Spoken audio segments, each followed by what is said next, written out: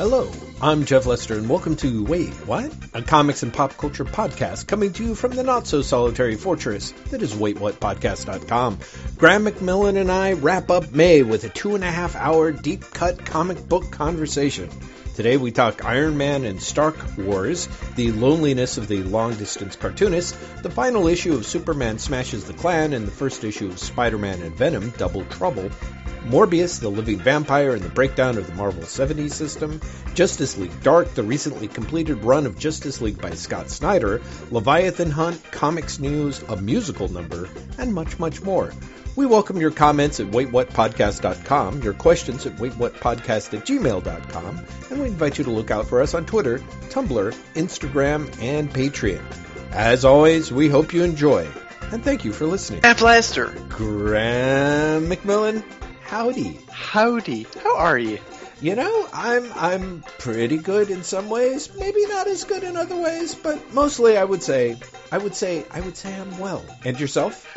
That's good. Honestly, when you said I'm pretty good in some way, not so much in other ways. Mostly I honestly thought you were going to say middling. Why were you? I'm middling. Yes. I'd be like, okay, sure. Yeah, right. That makes sense. That's literally what you just described, Jeff. But yes, no, I would say middling, but maybe on the high to fair side. That sounds like a weather forecast, but a weather forecast for a day that I would appreciate. Well, lovely. And yourself, how are you? Yes? I am fine. I am also doing relatively well. I am in the middle of a relatively long period of not working. THR did publish, but isn't working on Friday, and isn't working on Monday either. Oh, interesting. So this is weird. I don't think I've had 4 days off since Thanksgiving last year. Wow. And it's great. I can already tell you my stress level is significantly decreased despite, gestures to the entire world. But it's also weird. It's like, okay, I've had 2 days off, so I guess I'm working tomorrow. Wait, I'm not. Yeah. Huh. Okay. Sure.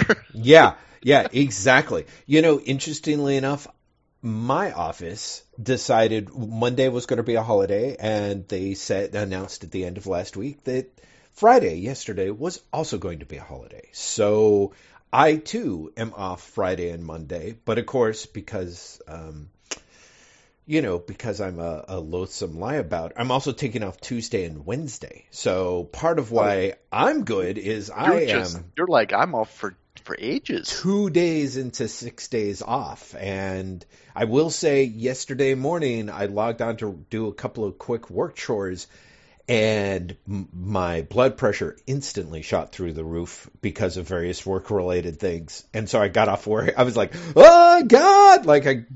I finally logged out.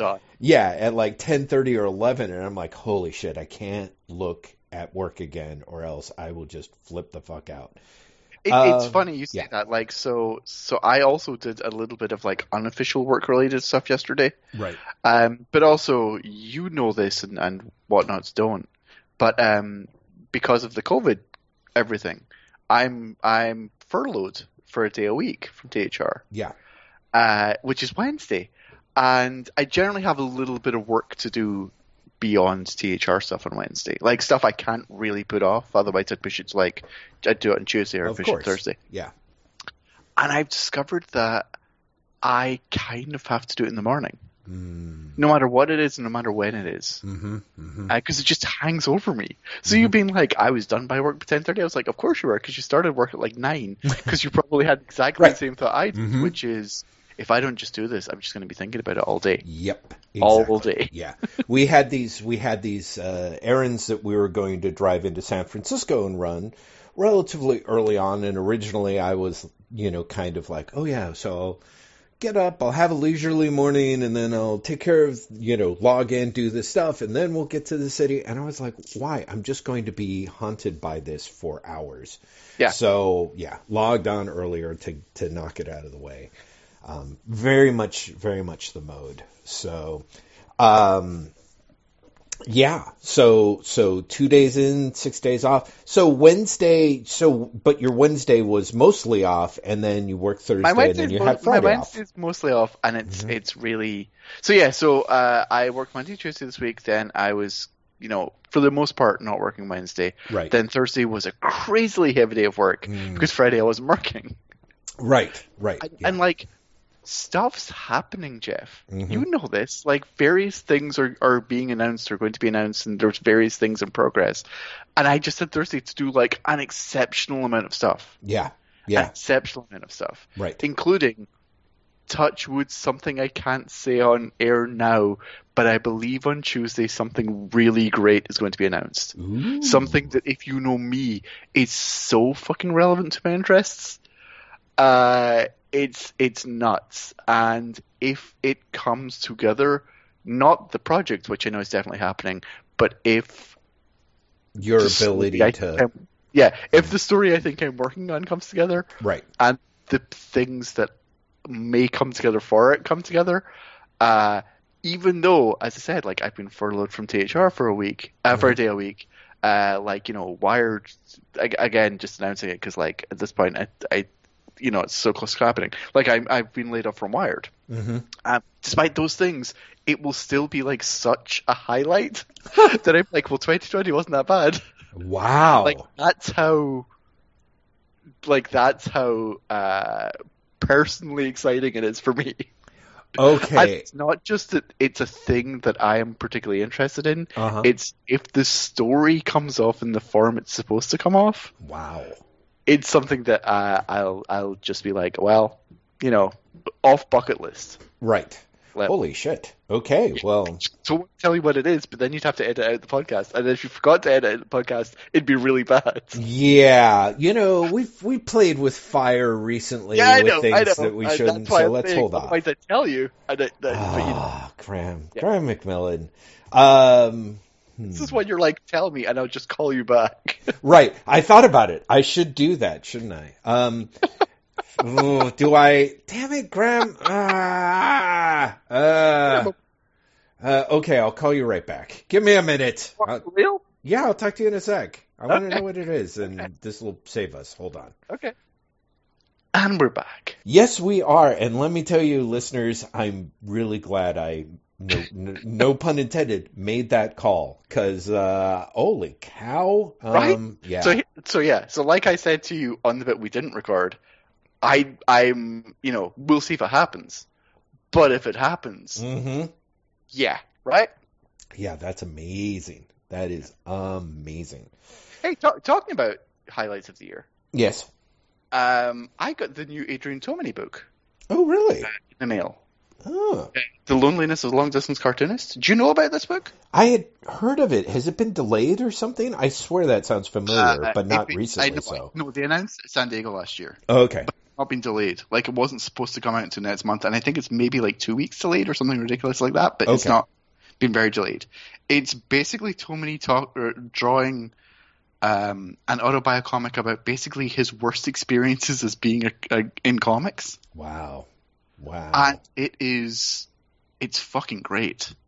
Like, I have been hot and cold in Tomine, mostly cold, like, for some time. I really liked, this sounds such a fucking, like, annoying thing. I really liked his super early stuff. Yes. And then as he went on, to me, his work got more and more, like, cold and clinical and right. like, cynical and withdrawn. Yep. And this is not any of that. This is genuinely like pages and pages and pages of awkwardness, an awkwardness that is almost a humble brag in so many ways. Like, there's a lot of, I'm friends with this really famous cartoonist, but then he gets recognized and I don't. Here I am at a book signing, but no one turns out, but I'm still doing a book signing in, like, this big New York bookstore.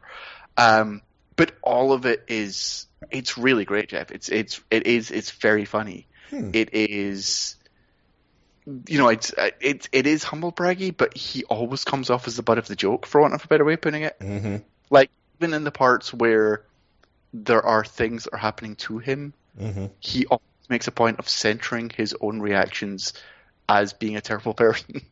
Like, in there. So imagine, if you will, Curb Your Enthusiasm. Right. Starring Adrian Tomine. Huh. Okay. And all about, like, they're all related to, like, his career. Mm-hmm. Mm-hmm. And it's a joy. Mm. It sounds horrible because it's literally like laughing at other people's misery.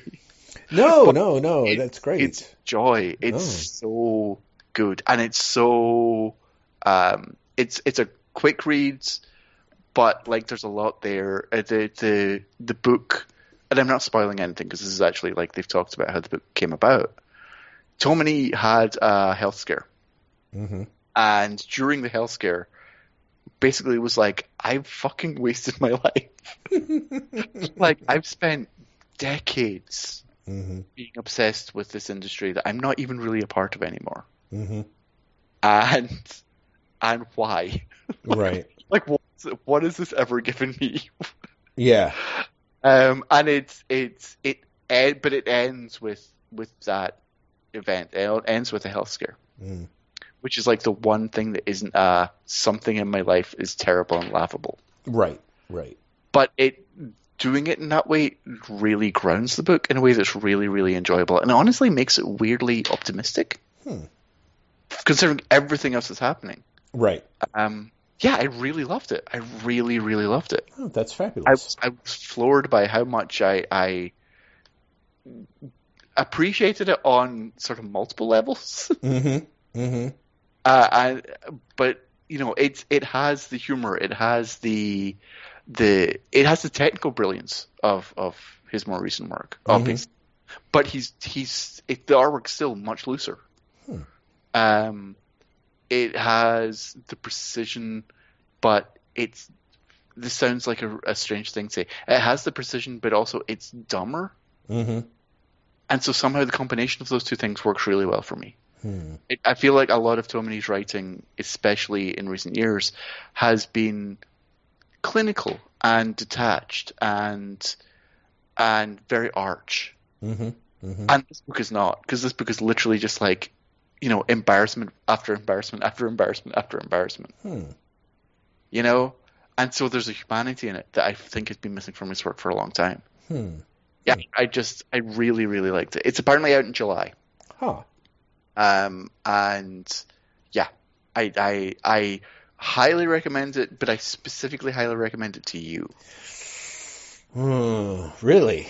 Because you think it'll just tickle my funny bone? You know, well, I mean, it's kind of minor, but you know, do you know my Adrian Tomine story or no? I do not. I didn't even know you had an Adrian Tomine story. Well, I mean, story is overselling it. What it I is. Really want to say something. You'd be like, I won spots, whatever. Well, so right, yeah.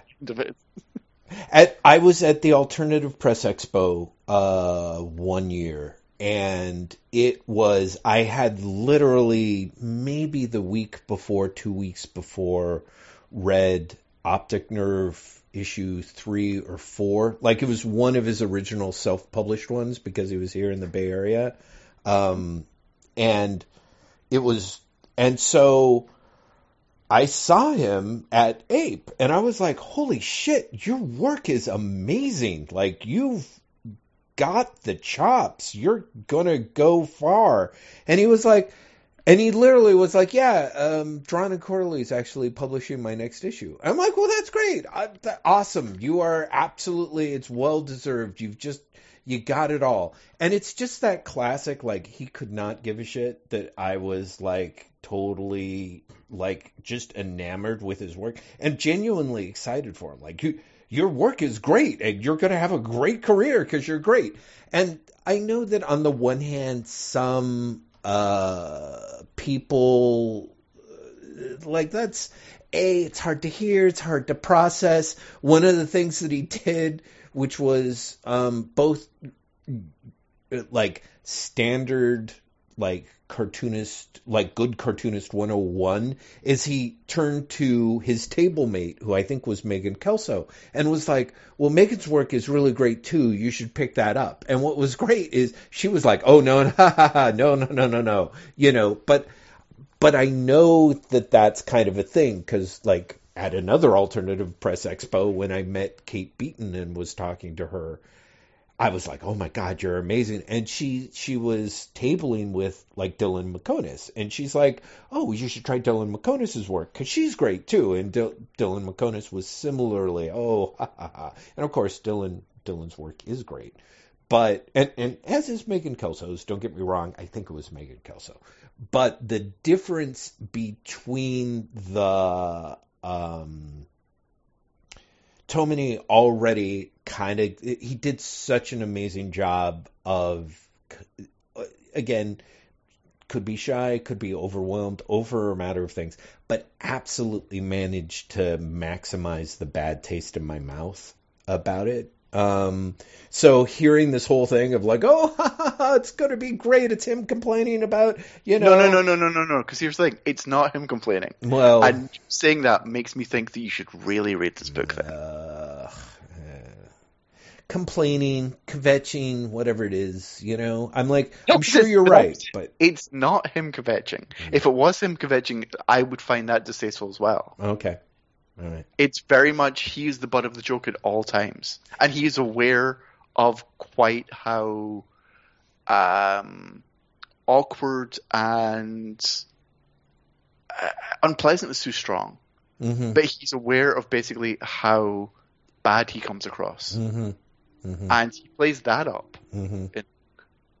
Like this is not him laughing at everything else. This is him purely putting himself out to be laughed at. And honestly, reading the book and then hearing that your story, that makes perfect sense. Like having read the book. Okay, right, yeah. Of course, do that. Right. Yeah, no, and I sort of see it. So there's a way in which I'm like, yeah, I should read it. And part of me's like, Graham, don't make me read it. I mean, the thing that's funny is I made you read so many other terrible books that this is actually a book I like, and I'm actually suggesting you read it. Well, that is true. That is absolutely you could look at true. Paying off the karmic debt of blaming me for all the shit that you have read. Oh. Whoa. Let's just trim. Let's. I'm going to have to edit that part out, Graham. That last little part. Clearly, you have a different memory of these events, and it's a shame. So anyway, yes, you're right. I will, and I should, and God only knows. I mean, again, I've continued to read the guy's stuff for decades after that happened, like because it's literally just that good. Right to me, because you have talked him up to me. Yeah. Like when I've been like, yeah, this isn't doing it for me. You've been like, no, but look. And so it's funny that now I'm like, this is a great book. You're like, is it though? Because 20 years ago, this guy was a dick to me, and it's like, really? See, and so, the thing is if it was about anything else, if you're like, I read Tomine, and I would just be like, it'd be fine if it was anything else. But his whole like, oh yeah, it's him, literally anything him talking to his career in comics, I'm like, that is like actually the one actively sore spot. And I will tell you, Graham, I have had a week with maybe literally one exception, maybe one and a third exceptions. Comics have utterly failed me this week. Okay. Now, admittedly, a lot of that is we get into my reading choices. Some of that you're going to be like, Jeff, that's on you. That's your fault. Well, now I'm super curious, to be honest. Yeah. Well, so, gosh, where do I start? Oh, let's start with the two that haven't failed you. Let's start with the good things. Okay. So somehow I don't quite know how this happened. I thought that it had not come out in a single release, but I was somewhat disgruntled when Superman Smashes the Klan came out as a trade because I was like, they never released the third issue of it. But apparently I was wrong. They did release the third issue of it. They probably did it back in 2 months ago. But I was like, why did they ever? And I did a search, bought the issue, and read it this week. And the third issue of Superman Smashes the Klan, I thought was fucking great. Like, really, really, really good. I liked the first 2 issues, like, enough. You know, it's really kind of my sweet spot of, you know, basically, Golden Age semi-depowered Superman. Yes. And there were a few pieces in there that I was like, I don't know if he's gonna, but issue 3 so nails everything that he's going for, and totally, like, almost literally every choice that he makes in how he is portraying Superman at the point in his career that he is, for Superman Smashes the Klan, which is a period piece, is just, they pull off brilliantly. So I thought Superman Smashes final issue, fabulous, also incredibly just, whereas the first few issues went heavy on character and kind of light on the action sequences, the third issue does a great job of sort of setting up like action set piece after action set piece that's really, really good. So I just thought it was just a phenomenal piece of craft. And you know me, I'm in the tank for Guri Hiru's art, just almost always. But I thought Guri Hiru's art and that was amazing. Yeah. Like, what they do on that book is, and I like them enough. But like, I love the art in Superman Smashes the Klan, and also, and I put this up on Tumblr, the Spider-Man Venom book they did for Marvel the other month was like also just fucking great, fucking fabulous. I ended up reading that after seeing it on your Tumblr. Well, actually, I saw it in Marvel Unlimited. I'm like, what if I should check that out? I thought it was just a Guri Hiru cover because the way Marvel Unlimited presents their credits are shit. But when you had the excerpt pages, I'm like, holy crap! And I adored the first issue of that. And this is one of the things that I think is kind of interesting is my one qualm is Superman Smashes the Klan, for whatever reason, the colorist uses a subdued, almost dusty palette, I think, to sort of give the choice of kind of like, oh, this is a quote unquote old story. Yes, this is olden times. Yeah, and I think that really hot colors makes Guri Hiru's art pop so much. So like in Spider-Man and Venom, just the combination of that very cartoony style with the really bright colors, but just like really superb draftsmanship going on underneath, just really But yeah, no, it's Guri Hiru's stuff. Like I said, I've previously been like, that's cute enough. It doesn't really do it for me. But Superman Smashes the Klan, and arguably more of the Spider-Man Venom book. I feel like they've got a dynamism in there that's been missing before. And like you said, the coloring in the Spider-Man book, it's great. Yeah. So that really that little tag team. Actually, was that this week? Maybe it was. It was last week. The Spider-Man thing came. Yeah, but I may not have read it till this week. I'm sorry. So in which case, those would be my two. Those were great. And I mean, there was other stuff that was but it would not surprise you, Graham, that most of my disappointment has come from reading Adventure into Fear, starring Morbius the Living Vampire on Marvel Unlimited. You saw that they added more issues this week, right? I did, and I read all of those the last couple of days, and they are even worse. And what's amazing is, so Adventure into Fear with starring Morbius the Living Vampire runs up to issue 31, and they have collected up to issue 30. Now, I'm sure next week they'll drop the final issue, but I'm like, the other week, part of what drove me crazy was I sat down and I read issues 20 through 25, which were an amazing catalog of like everything that was bad about Marvel Comics in the 70s. including the part for me of like, wait a minute, this stupid story doesn't wrap up. And it's like, nope, the conclusion's in issue 26, which again, got dropped this week. So I read issues 26 through 30.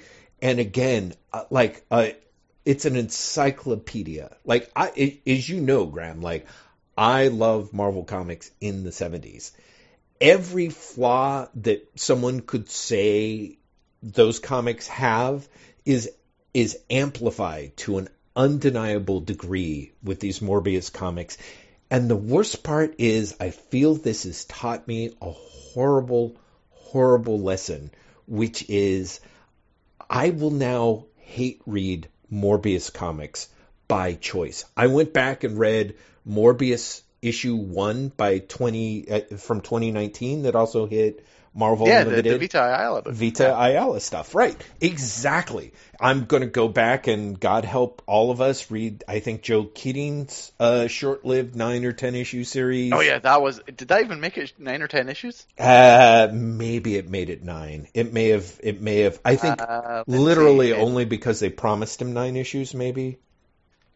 It made it 9. It made him 9 issues. Yeah.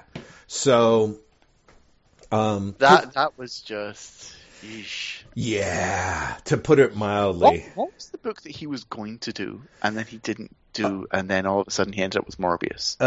I believe I'm 90%. Because remember they announced one, yes. And then they cancelled it under him. Yeah, and that's how they kind of gave him 9 issues of Morbius to make up for it. I could be wrong. I want to say it was going to be Thanos.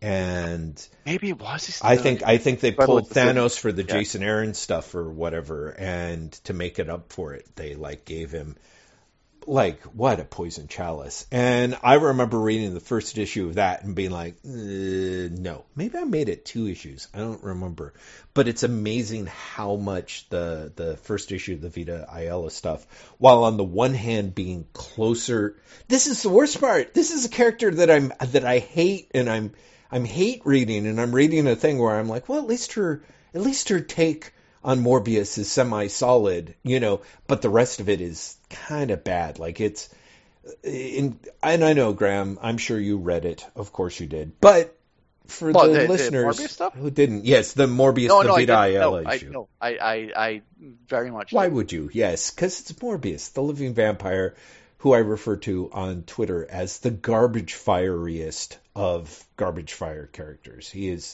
That character is terrible. And I have to say, having read as much Morbius as I have, I'm like, yeah, he's just, I read all of his black and white appearances in Vampire Tales. I say all of them in that I think there might be 1 or 2 issues that Marvel has not collected in trade just because I'm sure they'll get around to it, but because even they're too bad even for Marvel to collect. Yeah, well, no, but I mean that's it. It's as you know with Marvel, it's literally stuff where they had those 2 collections of, I think it was just called Marvel Horror, that was reprints of their black and white horror magazines. Yeah. And I think the second volume sold so poorly that they did not even bother to do the third volume, or they didn't have enough material for a full trade. Because at that point, it's just maybe 2 issues of the black and white mags that they were reprinting at that point. Because a lot of it is it's Vampire Tales. What the fuck they were thinking? Oh yeah, people really have a strong fondness for the black and white Marvel They're Tales. One day someone's going to make a Morbius movie starring Jared Leto. Oh man. Then it's going to be postponed by a year because of a pandemic. But we want to have this stuff having gone into print and then out of print by that point. Oh yeah, definitely. That's what they were thinking. Oh, of course they were. And let me tell you, I'm already at that point of I'm going to be first in fucking line to hate watch that fucking movie. Because if there's one thing that I hate more than Morbius the Living Vampire. What's that? It's going to be on Hulu. It's not going to get a theater. Oh, yeah, no. I mean, we'll see what happens. But yeah, no. Exactly. I mean, it's whatever semi-streaming channel Sony has a partial ownership in, it's going to pop up there. But, I mean, yeah. It basically, garbage fire character, garbage fire actor, sort of seems like it can't miss, But let's get back to the garbage fire character part of it. Talk to me about why Adventures into Fear somehow like missed even your exceptionally low bar. Oh no, because I just said, like, you're talking about, like, I'll read anything Morbius, and you're somehow still disappointed. And I'm trying to think of a nice way of saying, if you know you're reading shit, how can you still be disappointed? Well, that is a good question. So, like, if you're entering into it going, I'm going to hate read this, right, then surely it's a no-lose proposition. well, Because either it's good and you're right. happily surprised, or it is shit and you're like, I knew it was going to be shit. Well, yes, and I knew it was going to be shit. But I think what it is there's a number of factors that are mitigating circumstances. For example, when I read the Vampire Tales, the black and white collected stuff in the trades, it was like Don McGregor was on it, you know? And I was like, oh, yeah, I like Don McGregor. And then, of course, if I finish it up, I'm like, well, I thought I liked Don McGregor. You know, it was kind of like, I like most Don McGregor. I like Don McGregor when he's writing Black Panther at the end. And Killraven, man. Don't make me break out a list. Do you want me to rank it from 1 to 5? Because I can totally... Yes, I want you to think of 3 other Don McGregor runs that you like. Don McGregor, Black Panther, Jungle Action, heads up, beyond. Close number 2, I guess. It's because P. Craig Russell's on the art. Exactly. Yeah. Killraven, right? Number 3, Don McGregor and Billy. Why am I blocking on his name? Billy Graham on Saber. Of course, Paul Gulacy does the marvelous first issue trade, but then McGregor it goes on to do an absurdly hippie-ish histrionic run for Eclipse Comics on Saber. Number 4, the 4 or 5 issues of Luke Cage Power Man that he did, again with Billy Graham. Not great, but pretty good. I know, of course, some people are going to be like, but Jeff, surely you've got to get Nathaniel Dusk a shout out. I will give Nathaniel Dusk a shout out ahead of Ragamuffins and that one issue of Marvel, is it Marvel Spotlight or Marvel Premiere with Paladin that's written by Don McGregor? I think I so wanted you to say, I'll give Nathaniel Dusk a shout out in hell. It's tempting. I got to say, I was really underwhelmed by Nathaniel Dusk, both miniseries. What's the other thing that I know that I'm forgetting? I think that you generally have the sad part is I could go on it a while. You know, there was some other Don McGregor thing that I'm thinking of that he did. It's not his Warren work. Oh, well. Anyway, Graham, that was just to show you how unhinged I am. I'm gonna say I'm genuinely impressed that you did manage to have a top 5 of Don McGregor. Yeah, thank you. Yeah, I was like, oh, you're in trouble now, my friend. And I really had that moment of like on the fly. I'm like, where am I going to put that Paladin issue? I have to be honest, I didn't like it, despite the fact that I liked Paladin, which is crazy. Who likes Paladin? You know, that character keeps coming back. Jan Van Dyne. She liked Paladin. Oh, yeah, they kind of dated for a bit. They dated for a while, yeah. Welcome to Comic Book Dish with Graham McMillan, where we talk about, fictional characters' romantic relationships as if they really happened. Exactly. Do you know who we are glad that Jan is not hanging out with anymore? Henry Pym. Whatever happened to Henry? Oh, man, let me tell you. Actually, what did happen to him? Is he still like Ultron? He is, right? I don't know. I forgot the whole, did he become Ultron in that Rick Remender thing or whatever? Yeah, I think it was in the Warren Ellis graphic novel. Oh, was that Ellis's graphic novel? No, it wasn't. It was Remender. It was Remender's graphic novel, yeah. Oh, yeah, Rage of Ultron. You don't remember? That's what it's called, Rage of Ultron. I just now got the joke. How bad is that? I'm like... Yeah, they were like, we've announced Age of Ultron in the film, but we've already done Age of Ultron comics. It's nothing to do with the film. Has anyone got any ideas? And Rick Remender, a man, let's be honest, with no shame, said, what about Rage of Ultron? We're just lucky that wasn't really successful, and then it would have been like, here's a sequel, Page of Ultron. No. He's doing some cooking, Sage of Ultron. Dude, he's throwing a big party, Rager of Ultron. That's going to be awesome. Yeah, with Evan Dorkin art. Like, we added an R to the start, now we're adding an R to the end. Yep. And then you just change it, and then it's Ager of Ultron, Anger of Ultron. Yeah. Ooh, Danger of Ultron. Right. Ooh, Ranger of Ultron. That's got to be... Ha! I gotta admit, it's kind Marvel, of good for involved. Yeah, exactly. We're available. Graham I say just that, got furloughed. You look at Marvel's output, and they're like, "I'm sorry, we're too busy cutting our line in half." Yeah, no kidding. Sorry, we're getting off topic.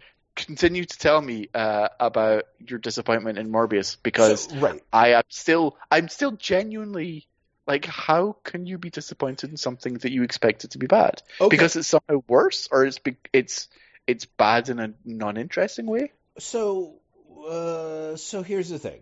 I know that you must know the quote, because I'm sure that you've spit on it a few times, Graham. But you know how Alan Moore said, like, there are no bad characters, only bad stories about characters? Yeah. So and I'm sure other people said that before. No, you're wrong. But that's fine. No. I'm kidding. Of course someone said that. It's just, he was the one who said it, that people were like, ooh, in comics. You know what I mean? So Anyway, I'm like, that backfired. I'm like, no, Graham, that was him. That he said. No, funny. I'm now looking to try and find it. No, not because I'm like, he's fucking plagiarized, but because I'm like, surely someone else said it. Google is not helping me, so let's just say that it's 100% Alan Moore. Well, I'll tell you, one of the reasons why it might be Alan Moore is there's not a lot of other people that talk about. Well, anyway, it's a conversation for another story. Take on existing characters. Exactly. So I want to believe that in my heart of hearts, and also I'm a person who shifted gears at a certain point, and instead of following characters, a fan of characters, it became at a certain point a fan of creators. Yeah. So sort of, again, like, I'm like, okay, Morbius, part of me is like, no one's figured out a way to do a take on him, but at some point they will, and it'll be interesting or good. The Adventures into Fear number 20 is by Mike Friedrich and Paul Gulacy. Then Steve Gerber takes over. And, it's Gerber writing for Marvel in the 70s. He does a great job, I think, with oddball characters and, essentially oddball concepts. As like, fitting a Morbius writer as you can imagine. Right. One would think. Then also, I will run down the list of artists, like Paul Gulacy, not your jam, but my jam. Gil Kane, pretty much everyone's jam. P. Craig Russell, Rich Buckler, not your jam, my jam. P. Craig Russell, pretty much everyone's jam. Who replaced P. Craig Russell? It starts getting dire after that point. Oh, right. I think it goes from P. Craig Russell to like, Frank Robbins. So, and that's. I mean, that's a switch, my friend. Yeah, no kidding. So there's so Gerber, I'm like, okay, so it's Gerber. He's going to be able to pull this off. Spoilers, he doesn't. The other thing that is weird about Morbius is I was thinking about this. There's a weird juice that Marvel Comics gets from its launching point by having stronger ties, in a way, almost to their monster books, which is to say, Kirby does great stuff with the Thing and the Hulk, and the part of what the audience responds to is the anti-hero thing, and the anti-hero stuff really grows. Stanley, Roy Thomas, they're relatively aware that, Marvel gets the chance to expand finally because they get out under this distribution project where they're limited by the number of titles, because they're literally being distributed, as I recall, by National/DC at that point, due to a distribution deal that Martin Goodman had made way back when. So they finally get a chance to expand as much as they want. They're both aware that that comics have basically been cyclical for the last 30, 40 years, and that the superhero boom is probably going to be over really shortly. Like, the Golden Age really lasted a very short period of time. So they start pivoting to what's going to be big next. The Comics Code has loosened a lot of their restrictions.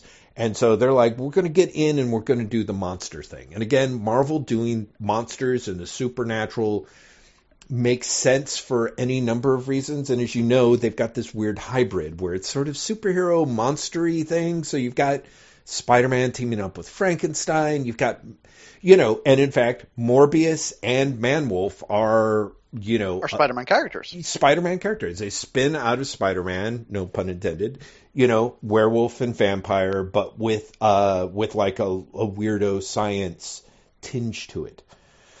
So part of the problem with Morbius is he is a scientist who has inflicted vampirism on himself. He's managed to create it. He is the quote-unquote living vampire because he's got the afflictions of vampirism, but he is not technically a vampire at the same time. He gets a cool outfit and flies and looks butt ugly. But he has none of the traditional weaknesses of the vampire, nor any of the real cool, what the hell, basically Dracula's equivalent of X-ray vision. He is 100% like this, as if someone had maybe read a one-line description of Dracula and was like, okay, I can do a superhero based on that. Yeah, absolutely. And if you look at the first 3 or 4 covers of Adventures into Fear, it's got a prominent starburst in the corner that's like, in the terrifying legally not Dracula. Well, it's in the terrifying tradition of Dracula. But yeah, legally, I mean, I think Dracula at that point was open domain. They were doing a Dracula book, but I think that they were like, the whole idea was, I think it wouldn't surprise me if they were like, we're not really sure if we're going to be able to get away with doing vampires because the Comics Code had specifically forbidden them. So let's give ourselves the out or whatever. Anyway, the character spends most of his time basically pissing and moaning and has 2 modes. Well, 3 modes. Piss and moan. I guess those are, if you count those as 2. And then bloodthirsty, I must be satiated, God help me, I hunger, mode, which it has him turning around, attacking people, drinking their blood, and then being like immediately switching back to piss and moan method. All he wants to do is cure himself, which is laudable, but he absolutely insists on having no help at all, which is not so laudable. So he takes the anti-hero and the where I walk alone and the Stan Lee feet of clay to a level that becomes repugnant. Now, there's some people, in other words, Morbius the Living Vampire, and up to and including these issues in Adventure into Fear, is pretty much exactly 100% the character that DC thought that Marvel was publishing when they made fun of Marvel's for selling characters like that. Like, they're not heroic. So Steve Gerber comes in. Again, he's worked with anti-heroes before. He's in the 70s. He tries to set up a situation. So part of the problem is the first thing he does is he gets Morbius involved in... Basically, the first issue is Morbius like caught in this strange, there's like this young girl like who has supernatural powers who's being pursued by a demonic cult, and he gets stuck in the middle of the battle.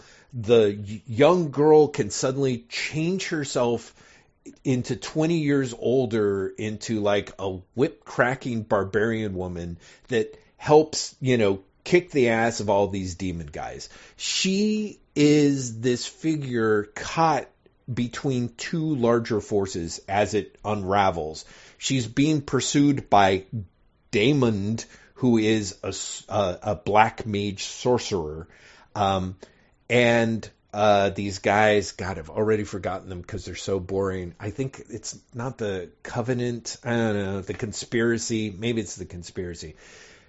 Gerber does this thing of like, Damon is black magic and faith-based. The Covenant or the Conspiracy or whatever the shit they're called is a super science cult.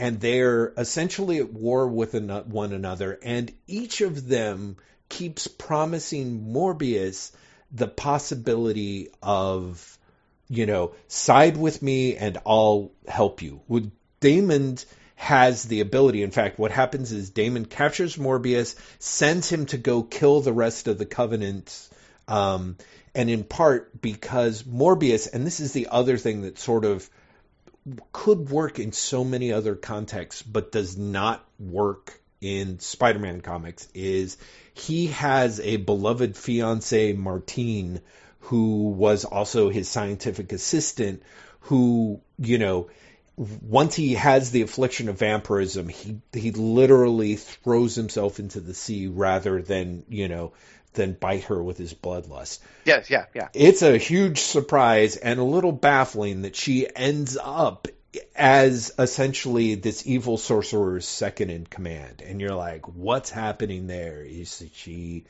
by choice, or has she been ensorcelled? I mean, spoilers, of course she's been ensorcelled. So Morbius is like, okay, I don't want to do this guy's bidding, but he's cast a spell on me and I have no willpower.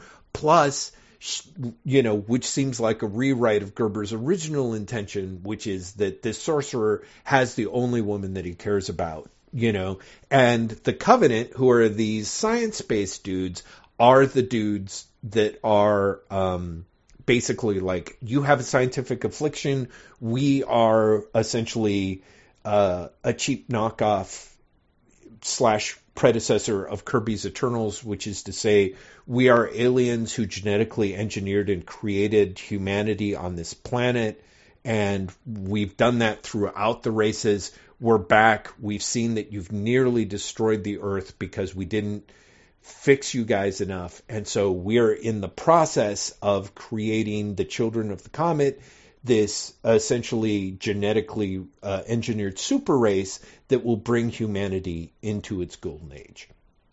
Morbius is like, okay, do I side with the person who has literally the love of my life, or do I side with the people who have my cure? And part of the thing that kind of sucks is, among other things, is that Gerber is doing a thing that perhaps in the 70s I wasn't crazy about, but has become, in my eyes, unbelievably loathsome the last 10 to 15 years in popular media and unfortunately the news, which is the, actually both sides argument. You know, Gerber is not a fan of fanaticism, so it makes sense, but his whole thing as it goes on is that Gerber, is that essentially the cult of science fanaticists are better and equally as bad as a black magician in Gerber's eyes, which makes sense because he's like super science, super reason. No. Right, exactly. And I'm like, no, that's not true. And like I said, the both sides thing has been so deleterious on American culture that seeing Gerber use it as his hook is very much it's not fun. It's not quote unquote classic Gerber. Gerber to me works very well in his 70s stories where it is someone in opposition to a cult or even cults, but here Morbius is essentially a pawn who has to choose what's more valuable to him. The one thing that I think is actually very funny is the Covenant is like, we want to cure you, but first we want your help in essentially destroying humanity. So essentially they're like, we want you to kill people. We want you to drink their blood and kill them because humanity's in bad shape. We need to cull the numbers so that our genetically engineered race can take over. Then, as if that's not weird enough, Morbius ends up, I don't even know, he ends up being space warped to another planet of weird genetic monstrosities that is the planet that the Covenant had a previous civilization that the Covenant had created, which is a bunch of immortal genetic freaks who kidnap Morbius from the Covenant so that he can kill them. They only wish to die. So there's something, to me, half clever in the idea that Morbius, the living vampire, is basically wanted by all these sides for his vampirism, the one thing that he's trying to get rid of. And they're basically like, go kill Crazy. Go kill people as much as you want, please. In fact, by this issue, it's like, kill us. And yeah, exactly. Just go. Just do it. Who do you want to kill? It's right. Yours. Yes. And because, again, this is kind of a 70s comic, like, you get Morbius being pissing and moaning and like, no, I'm not going to, except when I will, but then I'm not, you know. Anyway, that story wraps up. Then Frank Robbins comes in for, I think, the final part of that, and everything just kind of goes to hell. It sounds like it's kind of gone to hell before that, Jeff. Well, true. Well, no, that's... I'm trying to think of a nice way of saying that, but it sounds terrible. Oh, it sounds bad. And then it gets worse because Gerber actually leaves the story before it wraps up. So Doug Mensch steps in, and Mensch is working from his beats. It's Frank Robbins' art. So you go from Gerber and P. Craig Russell not working to Mensch and Frank Robbins trying to hit a deadline under tight pressure, and it's genuinely incoherent. And then you get Mensch being like, okay, now it's time for me to start telling an awesome story. And it shifts. Anyway, all of which is to say, if you thought that stuff sounded like shit, Graham, which, I'll be honest, it was, you'll be saddened to know it then more or less gets worse. I say more or less because they bring in Simon Stroud from the Man-Wolf comic, which I was like, shit, I've got to reread Man-Wolf because I do not remember this character, and I read all those issues. Simon Stroud. I've just got to keep track of him. Yeah, I know, right? I mean, the sad part, Graham, is that between the conclusion of the whole Covenant Damon's Undying One storyline and the beginning of the next storyline, the first page talks about how Morbius and Martine are reunited essentially after the events of Giant Size Werewolf #4, and I'm like, fuck. So I read Giant Size Werewolf #4, which is a little bit better, I think, in part because I don't remember who does the art. Maybe it's Nestor Redondo. And I also like Werewolf by Night, let's face it. And some of the stuff's a little bit better. A little bit.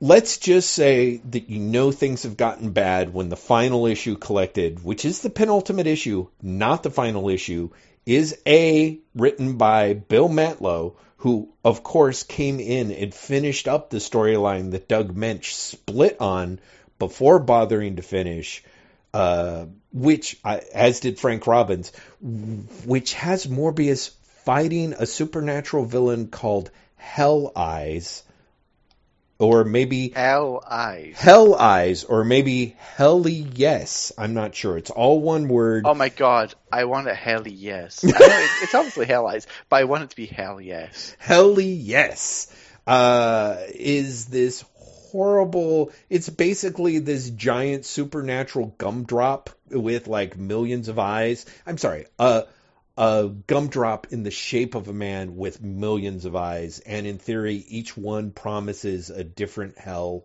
until you can defeat it by plunging yourself into the true eye and escaping the 1,000 hells of Hell Eyes. And Graham, you'll be very excited to know that Bill Mantlo figures out that the secret is Morbius looks into all these thousands of eyes, and it's the one where he sees his own reflection. Yes, his eye that he plunges into and is able to conquer Hell Eyes forever. Okay, Bill Mantlo's a fucking genius. Honestly, I was like, I'm being sarcastic, but I'm also not, because at least that sounds entertaining in a way that these other stories you're describing 100% do not. Yeah, well, yeah. I mean, honestly, I could describe some of the Doug Mensch stuff, and you'd be like, oh, that sounds entertaining. It really isn't. Even with Simon Stroud, Kraken Wise, and all this sort of stuff. Anyway, Mantlo, George Evans, what's great, I really got to give it up to the people in Marvel Unlimited, because for whatever reason, the people who put together the collections in the omnibus occasionally, but not always, throw in the letters pages. And the next to last, this issue 30, the letters page is clearly, it starts off with a box that is like, Morbius has 2 issues to live. If you want to continue reading the adventures of Morbius the Living Vampire, we've got to see an upswing in sales or he will not live past another 2 issues. And knowing that they're writing that and it only makes it 1 issue makes it all the sweeter. And even better, they run a letter from a reader, only one, and they surround it with lots of, clever faux Stan Lee gabbity goo. But you're like, they got 1 letter for this issue. Dude, they only got 2. They actually confess. They're like, please, you have to write in and let us know what you want to see in this title. This was only 1 of 2 letters that we got. And I'm like, oh, Bill Mantlo, you should not be so candid. But kind of great. So, yeah. So next week on Marvel Unlimited, the dramatic conclusion, by which I mean the final sad wet fart of the wet fart that is Adventure into Fear. I will say this: you have noticed that Marvel has just been uploading this in batches of 5, right? Yeah. Like they're not doing it. They're not trying to cut off the end of a storyline.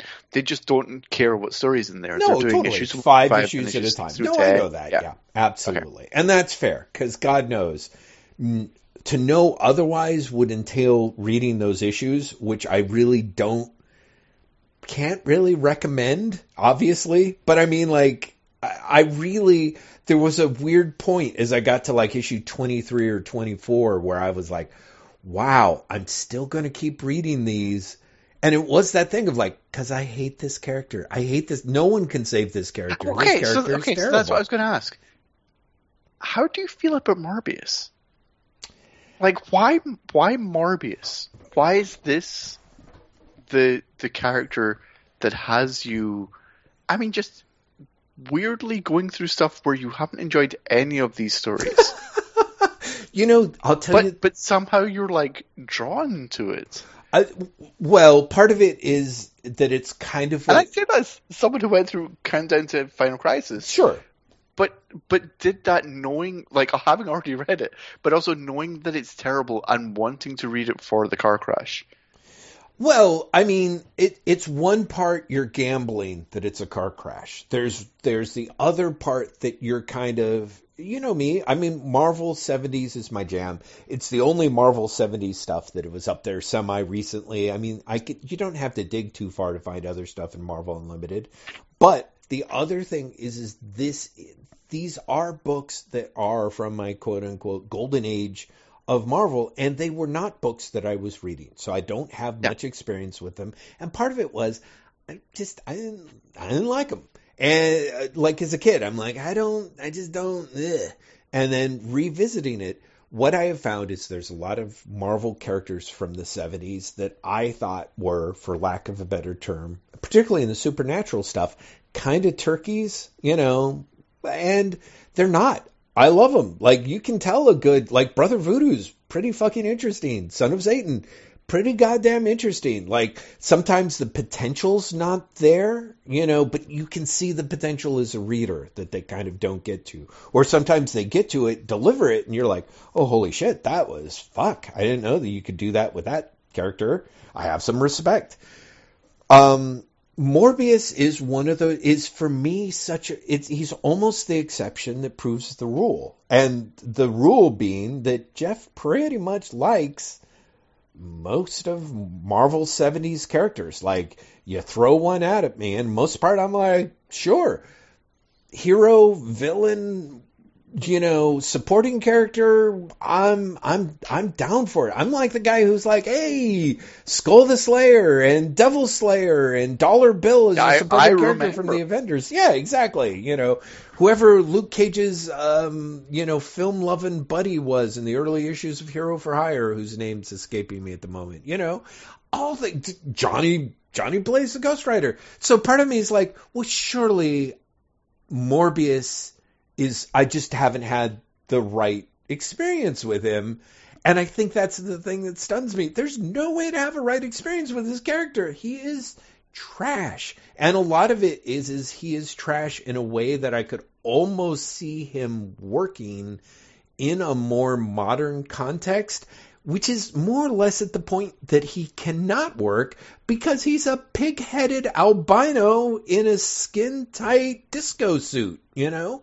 Like, Vita Ayala did a lot of great stuff, but she's still having him fight the Melter, which is probably a huge mistake. But I'm like... How? I would have to say that out of the characters that are almost as bad as Morbius in terms of being a garbage fire, there is the Melter. Also, there's... First of all, I kind of love the Melter. But secondly, how? Like, why the Melter? Well, that was my question upon reading the issue. Why the Melter? The Melter, to me, makes sense when you have either a character who's in an iron suit, you know? Sure. Or you are fighting him in, like, say, I don't know, a big steel foundry or something like that. But if it's Morbius the Living Vampire and the Melter, and they're in a warehouse, and what happens is the Melter shoots Morbius with a gun, with his melting gun, dead on in his chest, and Morbius falls over and goes, oof, and then stands back up and attacks him, I'm like, something went very wrong. You know what I mean? I'm like, no, why isn't Morbius melted? He's the Melter. And in fact, at one point, the Melter gets pissed off at his henchmen and turns around and melts them. And I'm like, first off, the Melter really probably couldn't afford to have henchmen. He's the fucking Melter. He's barely a step above henchman himself. And two, it's just, you know what I mean? It's one of those things. And believe me, not Vita Ayala's fault, because I have not talked about the huge personal failure that I think is, oh shit, did I copy? Oh, Adventure Comics Volume 3 Leviathan Hunt, which I read via the Miracles of Hoopla to greater degrees of ire. You know? Adventure Comics? Oh, Action Comics. Sorry, Action Comics. Action Comics Volume 3, Leviathan Hunt. Yeah, sorry, all the Adventure and Defear on my reading list threw me off. Wherein you have Superman fighting the Red Cloud, who I have no idea what she can do, who then gets a superpowered Year of the Villain upgrade from Lex Luthor, and I still don't know what she can do, but she can apparently do more of it, you know, and... It is a very common problem, I feel, in comics, which is kind of like, oh, back in the day, there was a little bit of here's a superhero fight. This guy's got the proportional strength of a spider. This guy is named after a rhino. Who's going to win? Yes, we're going to explain what they can do. Here's a fight for you. And now it's just kind of like... I don't know, Graham. There's a lot of laziness in that Brian Bendis comic that really bums me out because of how much I like the character interactions in the book and find that I just shouldn't have done it to myself. I was kind of hoping that it would move into because I want to read the Superman The Truth issues that you have spoken well of when they get collected. Well, first of all, they're not in Action Comics, so there's that. Graham, thank you. I appreciate that extra dose of pedanticism to like lance my soul. But yes, I know they're not because I just read. Oh no, I was worried that you were actually genuinely trying, like going, well, at least Net's collection is going to be this, and I was like, it's not. Well, thank you, because the fact of the matter is, I'll be honest, I did think that until I remembered. So. So you were right to warn me, and I was wrong to get upset at you for warning me. So, no, you're right. But that's probably the least of Bendis' sins, writing 2 Superman comics and me getting confused. I'm annoyed because I'm like, oh, okay, so now Jeff's going to come off like the crazy old guy. Okay, that's fine. That's fine, Graham. Did you like Action Comics Volume 3, Leviathan Hunt, or the issues therein? God. You say that like I can genuinely remember what that is, Jeff. Yeah. It's sweet that you think that, but Action Comics 1012 through 1016. If it's the ones I'm thinking, because I read them in single issues, remember? So Yes. I'm kind of guessing. I like the character interactions a bunch. Yeah. And Action Comics because it's the prelude to the Leviathan issues, right? It seems to be taking place at the same time as the Leviathan issues, if that helps. It's Leviathan tries to recruit Rose in the Thorn. So Rose in the Thorn pops up for like 2 or 3 issues. Then Naomi comes in, and then Red Cloud, which has gotten a power up. Yeah, Red Cloud, which has a power up, is sort of beating the crap out of Superman until Naomi shows up and helps him. And then she, as she's been doing for the last 16 issues, just fucks off somewhere. And then the rest of it is like Superman and Batman in Portland, talking about how awesome Naomi is. So yeah, you've read those, but not only can I not blame you for forgetting. Not really. Yeah, but it's a weird, like, Leviathan seems like it is happening during this event. The Leviathan event is happening during Hunt for Leviathan. And at the end of it is what's her name? Lenore or whatever, is like, okay, well, it's time for the Invisible Mafia to become visible. I'm like, wait, why would you, what? Like, it's a 1-page sequence that does not read very well. Where Bendis is sometimes like, if I flub that, I can kind of correct it on the fly, but there's literally 5 issues of at this point, because it ends at issue 1016, 15 issues of everyone being how smart the Invisible Mafia is to be a mafia that is invisible to Superman. And at the end of it, she's like, well, it's time for us to come out of hiding because Lex Luthor knew about us and Leviathan knew about us and every hand is turned against us. So it's time to show them what we can do, which is supposed to sound cool. And I'm like, your only coolness was basically in being, anyway. So, you know what I'm talking about, Graham. I'm talking about comics that are not That's just it. Mm-hmm. Did I like them? I can't really remember them. I think it's fair to say that I didn't, if that makes sense. Sure. You liked them enough, but they didn't stick, right? I mean, that's fair. That's not a horrible thing. I mean, sure, let's go with that. Mm-hmm. I mean...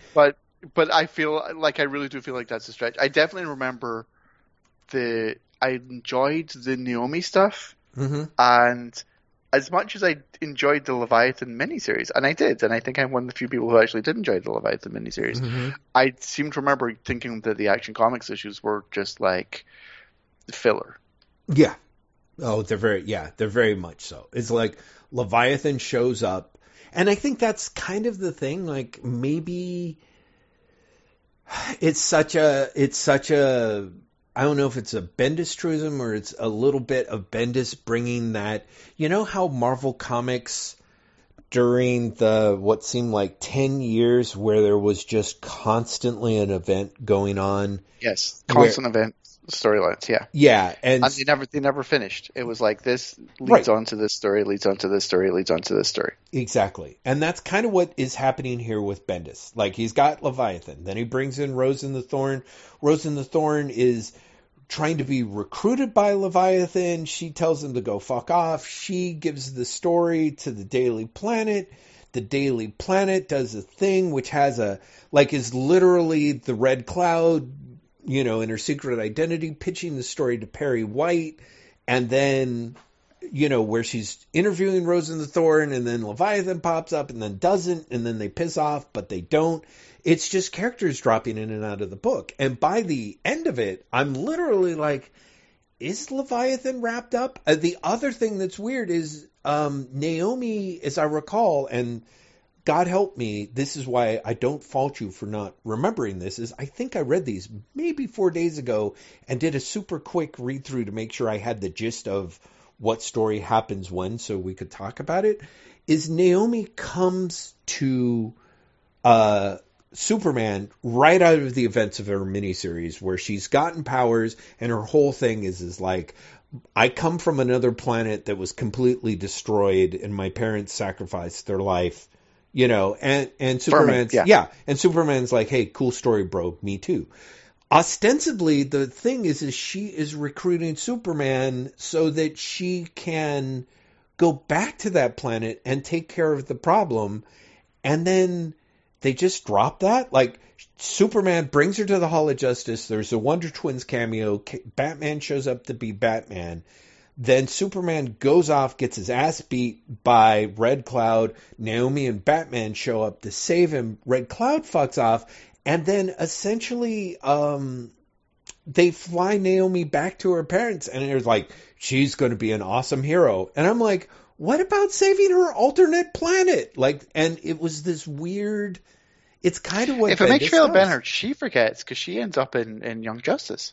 It doesn't surprise me. I mean, because it makes sense in the fact that Bendis has these through lines, but I just think he's an incredibly lazy writer. One of the things that really sealed the deal for me is at the end of Leviathan Hunt, they have the first 8 pages of script, of his script that he sent, and for issue 1016, for the final issue. And it was interesting reading it because I know that Bendis is, grammatically challenged, and I know that he's not the world's best speller, and one could say that he is either dyslexic or illiterate or both. But reading it, I was so amazed at how his panel descriptions, he literally will cut and paste things that he needs to tell the artist from one page to the next. Like, it's just like, so-and-so, which is going to be important because of so-and-so's special effect, which was really created by so-and-so. Like, cut, paste, cut, paste, cut, paste. I'm like, you were cutting and pasting from your own script. Like, you know what I mean? Or else it's that kind of thing of like, maybe he built a macro for it. But there's also a description where he's talking about if he has two characters in a panel, he will describe both of them as he and him. And then when he gets to the end of the sentence, he mentions him again, but it's not. You realize that it's got to be... It's not clear which him. Yeah, exactly. You can only figure it out through the careful context of it would make no sense for Batman to be grilling a hamburger with his heat vision kind of thing. But the way that it's written, you're like, He does that thing like, and everyone's got their own way of doing things, but the whole idea that, you're never supposed to present more than one action in a comic book panel by one person, if you know what I'm saying. Like, you can't have them unless you're doing like a Colin-esque photo overlay type thing. So he will do things where he's describing how the characters are interacting and reacting to one another.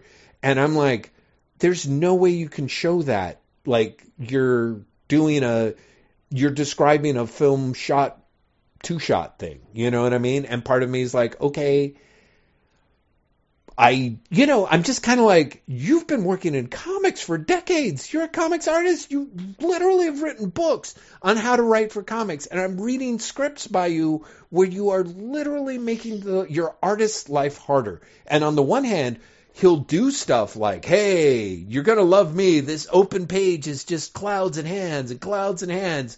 Please remember that you love me because the next shot is Metropolis, the entire city, and it's going to be bustling and we want to be able to see all this stuff and here's why. And he's got good reasons for his whys. Like, he's put thought into how to present Superman, how people react to Superman, a lot of nailing down the quote-unquote acting, which is not surprising with Bendis. But at the same time, I'm also like, this script is not tight. Like, do you remember, God, who was it? I swear to God, it was someone like Stuart Eminem, but I can't remember who he was complaining about.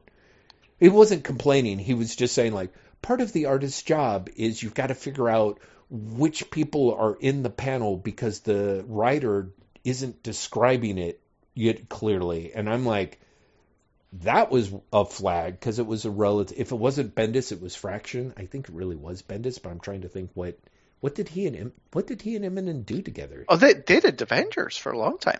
Oh, maybe that's it. Maybe that's what I'm thinking of. If it's not that or Fear Itself, but I was kind of like, wow, this is it was just sloppy work, you know. And part of me is like, okay, sure, like he's just running. He's a comic book writer. He's writing multiple books a month. He's got it, but like reading it, I was just like, again, with that collection. So like I said, Graham, I feel like it's been a very rough week between Brian Bendis and Morbius the Living Vampire. And if you're going to say that I'm about to pitch Bendis the Living Vampire, you're absolutely right. No, That's what I want. I want Bendis the Living Vampire right now, my friend. I'm in. Give me Bendis the Living Vampire. Exactly. I have to say, we have to save time for my musical number.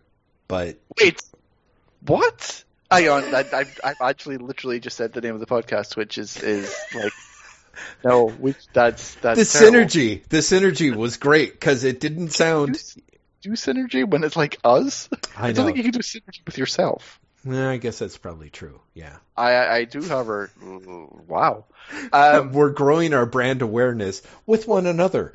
Well, what's funny is you mentioned the Lex Luthor making his offer thing. Yes. So I'm not quite sure why this is true, Jeff.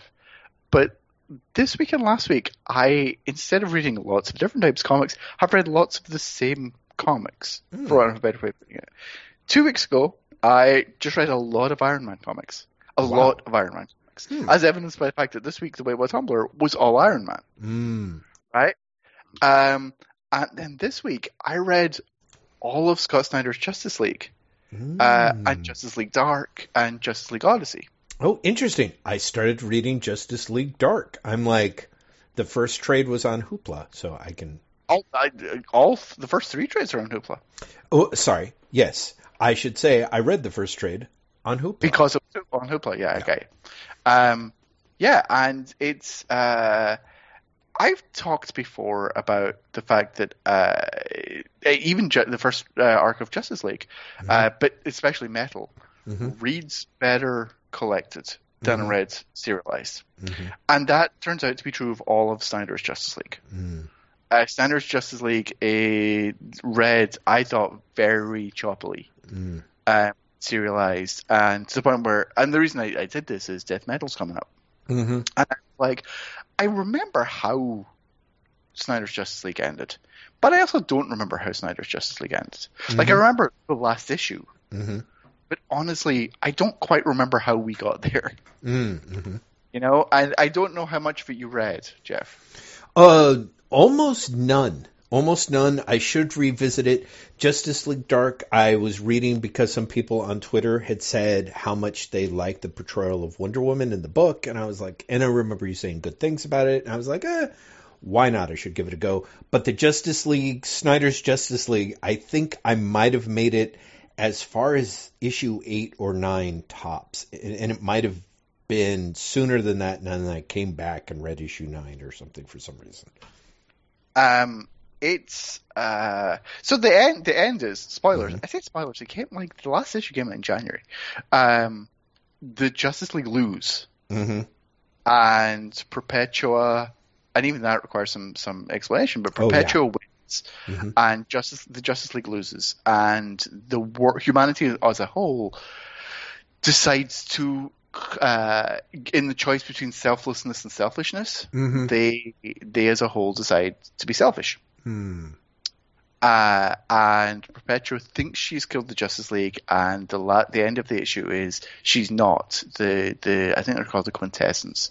It's like the Illuminati, but it's cosmic characters. So it's Highfather and the Phantom Stranger and one of the Guardians of the Universe, and you know that level Shazam's in there. They've saved the Justice League, and they're like, you can do this thing, but if you do this thing, you have to go through this mystery door. And when you go through the mystery door, that's the only way you'll get to change the event. And they're like, we're going through the fucking mystery door, and they run through the door, and that's the end. Right? You don't see what's through the door, you see nothing. Right. And I remembered all of that. And I was like, I literally don't remember anything leading up to that. Like, I remember there's something arrives on Earth called the Totality, and they like that's to do with Lex Luthor, and Lex Luthor is trying to free Perpetua and like the big shape. But I was literally like, the second half of that run, I don't remember at all, like at all. So I'm gonna fucking read it. I'm gonna read it and see, you know, A, what happens, but B, if it does read better together. It does read better together.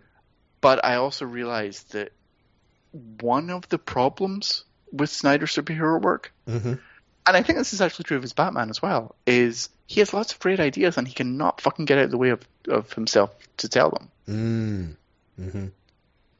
There are a lot of great ideas in his Justice League run. And in almost every single case, the execution is flawed. And it's a shame. Like, he does big, grand ideas in Justice League that are simultaneously a retread of what Morrison was doing and further than Morrison was doing. Right? So the end of Morrison's run on JLA is everyone on Earth becomes a superhero. Yeah. Because they're fighting against Mageddon, and Mageddon is making everyone's worst impulses amplified. Right? So Snyder goes, no, there's Perpetua. Perpetua is the mother of universes. She is the entity that created the multiverse and has created multiple multiverses. But for some reason, she got stuck in this one. By like stuck, I mean like she focused in this one, and she was like, "Oh, I'm going to create the ultimate multiverse, and it's going to be the ultimate way because it's going to be selfish, like I am selfish." Quite why Perpetua is like has to be selfish is never explained. But anyway, like she's going to be they're going to be selfish like me, and they're going to be a combination of Martian and human DNA. And they're going to be warriors for selfishness, and then we're going to attack all the different multiverses, and we're going to take over. Right? And they then he then goes on to, like, over the course of 30 issues, like a lot of backstory that is literally revealed piecemeal, which is again one of the problems. If you don't read one, you're like, I've lost track of the story. Perpetua is trapped behind the source wall. That source wall is there for. I see. The source wall gets destroyed at the end of Metal. It gets completely destroyed midway through the Justice League run. Right. The Omega Titans from the No Justice miniseries that came before Snyder's thing, there are 4 characters who were supposed to fix the source wall, but the Justice League didn't understand and thought they were bad guys. Right. Right? A recurring theme of Snyder's run is the Justice League keep doing what they think is right and is wrong. Like, keep getting in the way of, for all intents and purposes, the universe trying to heal itself, which he does multiple times, and Justice League are like, no, we will support the status quo, and it's always the wrong thing every single time, which is an interesting idea. Snyder bringing in the idea of the totality is part of the source wall, it lands on Earth, but it breaks time in doing so, and it goes backwards and forwards in time, and so it's the thing that gives Vandal Savage his power. It lands in Commandy's time. And it's partially responsible for the Great Disaster. It lands in the DC 1 million timeline. It lands in Justice Society's timeline. So you get adventures with all of them. That's a nice way of tying all those things together. Right. Starman, the 1980s Starman, the Roger Stern Starman, is also powered by the totality. But everyone's forgotten about him because Lex Luthor basically kidnaps him through time. Another nice idea, and another way to bring the back to the line. Jarro, a piece of Jarro is regrown in Starro is regrown in a jar and called Jarro. Yes, Jarro. And starts to hero worship Batman and calls him Dad. I love that. That is the best part. Some of the panels of that were like, it's really charming. Yeah. So there's all this really nice stuff. Perpetua is an interesting idea. The idea that Perpetua is the mother of the Monitor, the Anti-Monitor, and this other character called the World Bringer, I think, is an interesting idea. The idea that those 3 characters then turn against her and they're the ones that trap her in the source wall is an interesting idea. Everything is done in such a way that you almost have to fight against the comic to get to these ideas.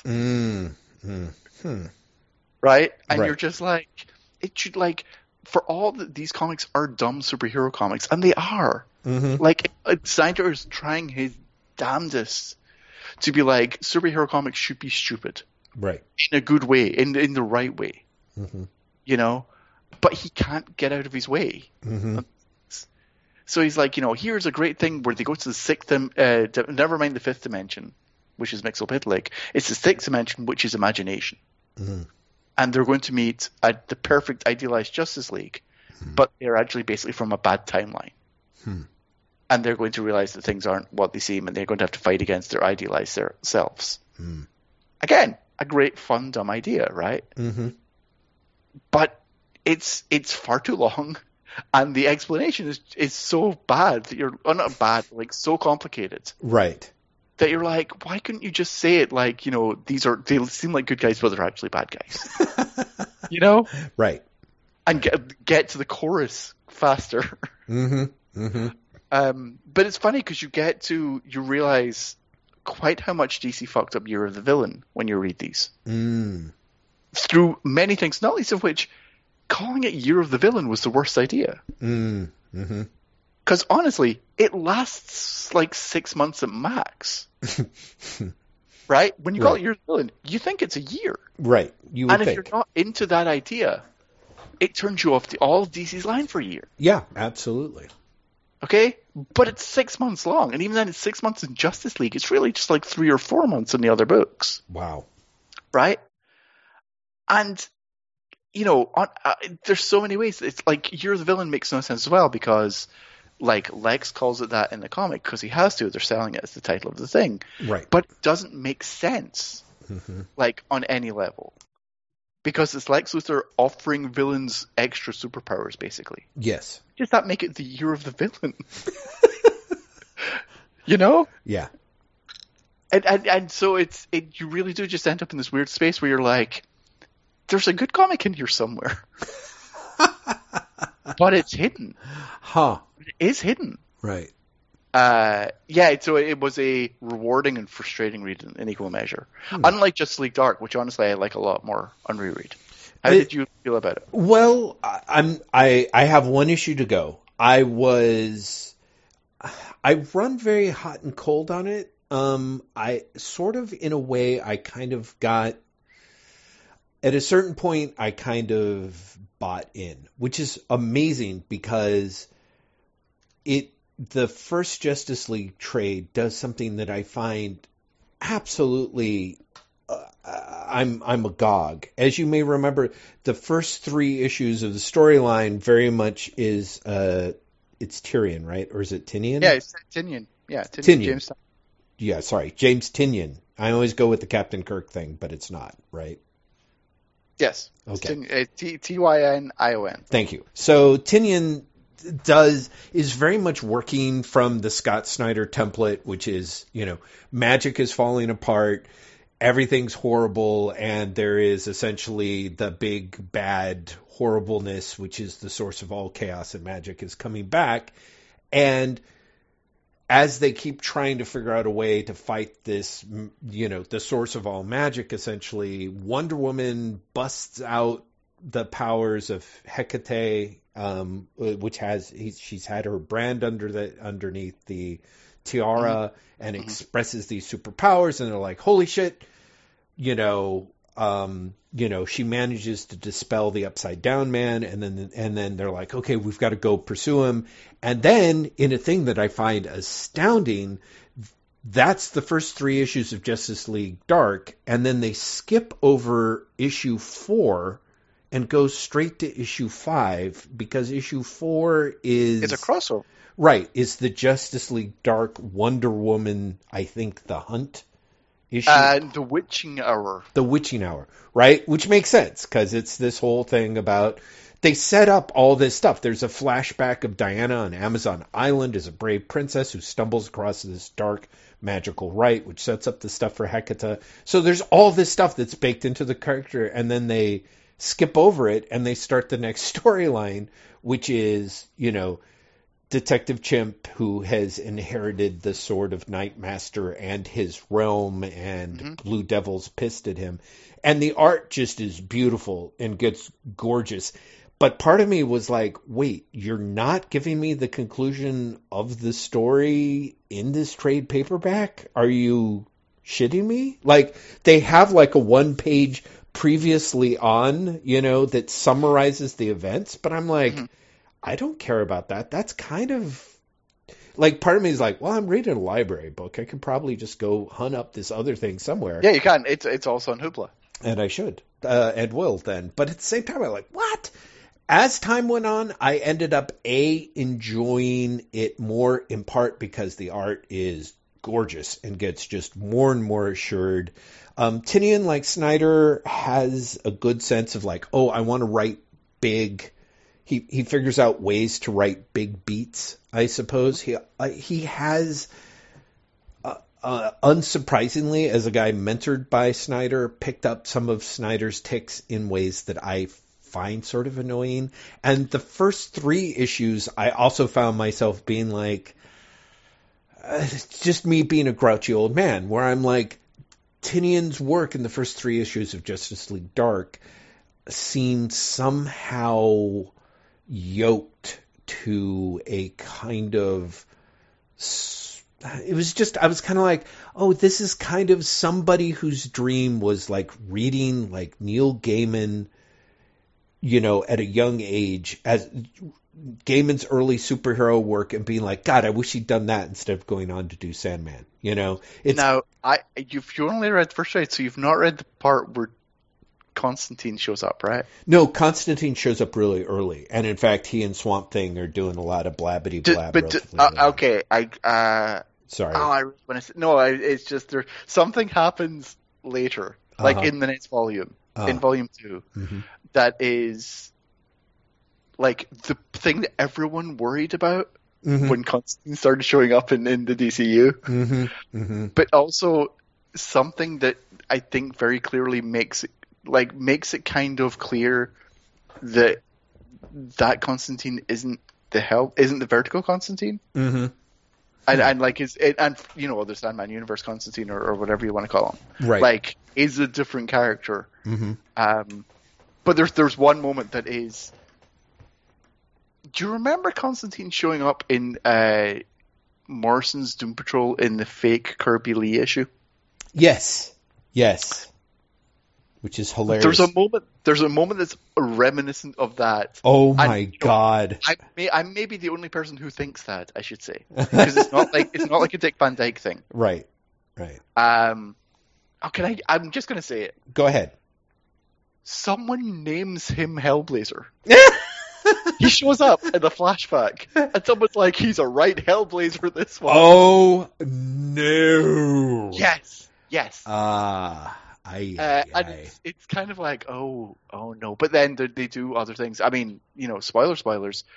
If you keep reading, you're going to basically see like the DC Universe version of like Constantine's origin story. When you're reading the Delano issues and he kept on referring to Newcastle. Yeah, right. You're going to basically see the DC Universe version of that at one point. Which is when it's very clear that, like, this is a different version of Constantine. Right, this is a different version, which makes sense. Again, well, of course, yeah, and it kind of like, and once you accept that, it's fine, Well, but that happens after he's shown up and someone's like, he's a right Hellblazer this one, and it's like, oh no. Well, yeah. So I mean, there's a lot of like Tynion's work is like, because the first 2 or 3 issues, particularly because you've got Zatanna and Constantine, and you've got Swamp Thing, and everything's sort of skewing towards being told through Zatanna's point of view about magic. So it's all very heavily skewed to the Alan Moore run. There's a lot of stuff that's in there that's like they've read it, they're aware of it. There's the very clever thing of Swamp Thing even looks weirdly like Alan Moore because he's got the they've given him like a weird beard. Yeah, the weird beard and long hair, which is really on the one hand kind of funny, but it also there was a lot. And it's intentional as well. Yes, I seem to remember seeing the design notes, and they were like, "Okay, he's Alan Moore." Right, which is funny, and but also kind of, I don't know. There was just parts where there's just a snap to there's a snap to there's like a Lego model quality to Tynion's work where I'm like, I like it, but it feels like the Lego block version of something more complicated, and in weird ways it can almost be more fun because he's able to snap together a lot of pieces and do a lot of like juxtapositions without necessarily keeping everything everything fits, but everything fits because it's more or less all done in this very simple snap together brick way. Does that make sense, or does that just sound like no? I get what you're saying. Mm-hmm. It's funny because you're talking about he's sort of writing in Snyder's shadow and yada yada. Yeah, he basically co-writes Snyder's Justice League run. Right. Like not only co-writes in the sense of like he and Snyder work together. There's issues and arcs that he writes solo. Yeah, right. Because they're they're clearly like closely collaborating. Right. And in theory, Justice League Dark ties in with Snyder's Justice League. Right. I'm not sure how that works. Mm-hmm. Mm-hmm. Right? Like Justice League Odyssey ties in simultaneously much closer and much further away. Mm. Like Justice League Odyssey is literally like across the universe. Mm-hmm. But the events there are reflect and are reflected in what Snyder's doing in Justice League. Mm-hmm. Justice League Odyssey is a much weirder book, actually. For all Justice League Dark is like this, dark and the magic book.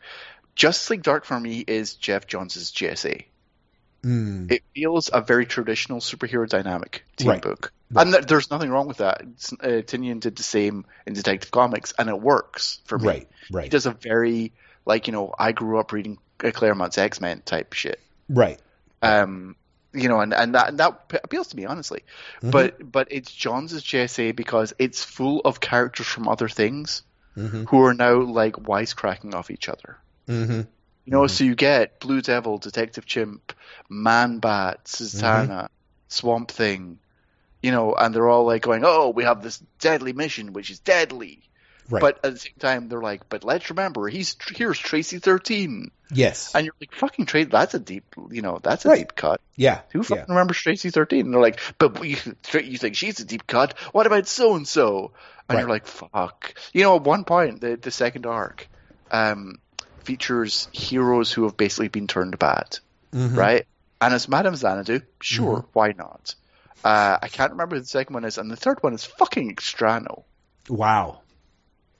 Right? And that's when, on one hand, Steve Orlando's been sort of cameoing him a bunch. But let's be honest, Extrano's fucking obscure. Right. Yeah. Yeah. And so I read through it and I'm enjoying it. I really am. But it feels like a superhero traditional book to me. And Odyssey is much weirder not only because Josh Williamson leaves after the first arc, and Dan Abnett takes over, and Abnett really quickly is like, fuck it, it's a science fiction book, right. And it's a science fiction book where the antagonist is Darkseid. But Darkseid is not necessarily wrong. Right. That sounds very Abnett. And also, he wins, for want of a better way to put it. So Justice League Odyssey in the first arc is Starfire, Cyborg, Azrael, and Jessica Cruz Green Lantern. And within, I think it's 6 issues, 3 of those 4 characters have joined Darkseid and are basically being possessed. And Justice League Odyssey is one of those remaining characters, and then a bunch of new / reboots of existing DC characters. Of course. Space Cabbie gets a reboot. Oh my god. That's amazing. Right? Wow. But it's, Abnett really does go, okay, I know where this has to land. About a year into Snyder's Justice League, the source wall breaks, literally just breaks and collapses. Right. And all the New Gods vanish. They just cease to exist. And you realize that that's why Darkseid is fucked off to where he's gone. So he can survive. Because they've made this big point up until that point where they're like, everything's cut off from reality. Mm-hmm.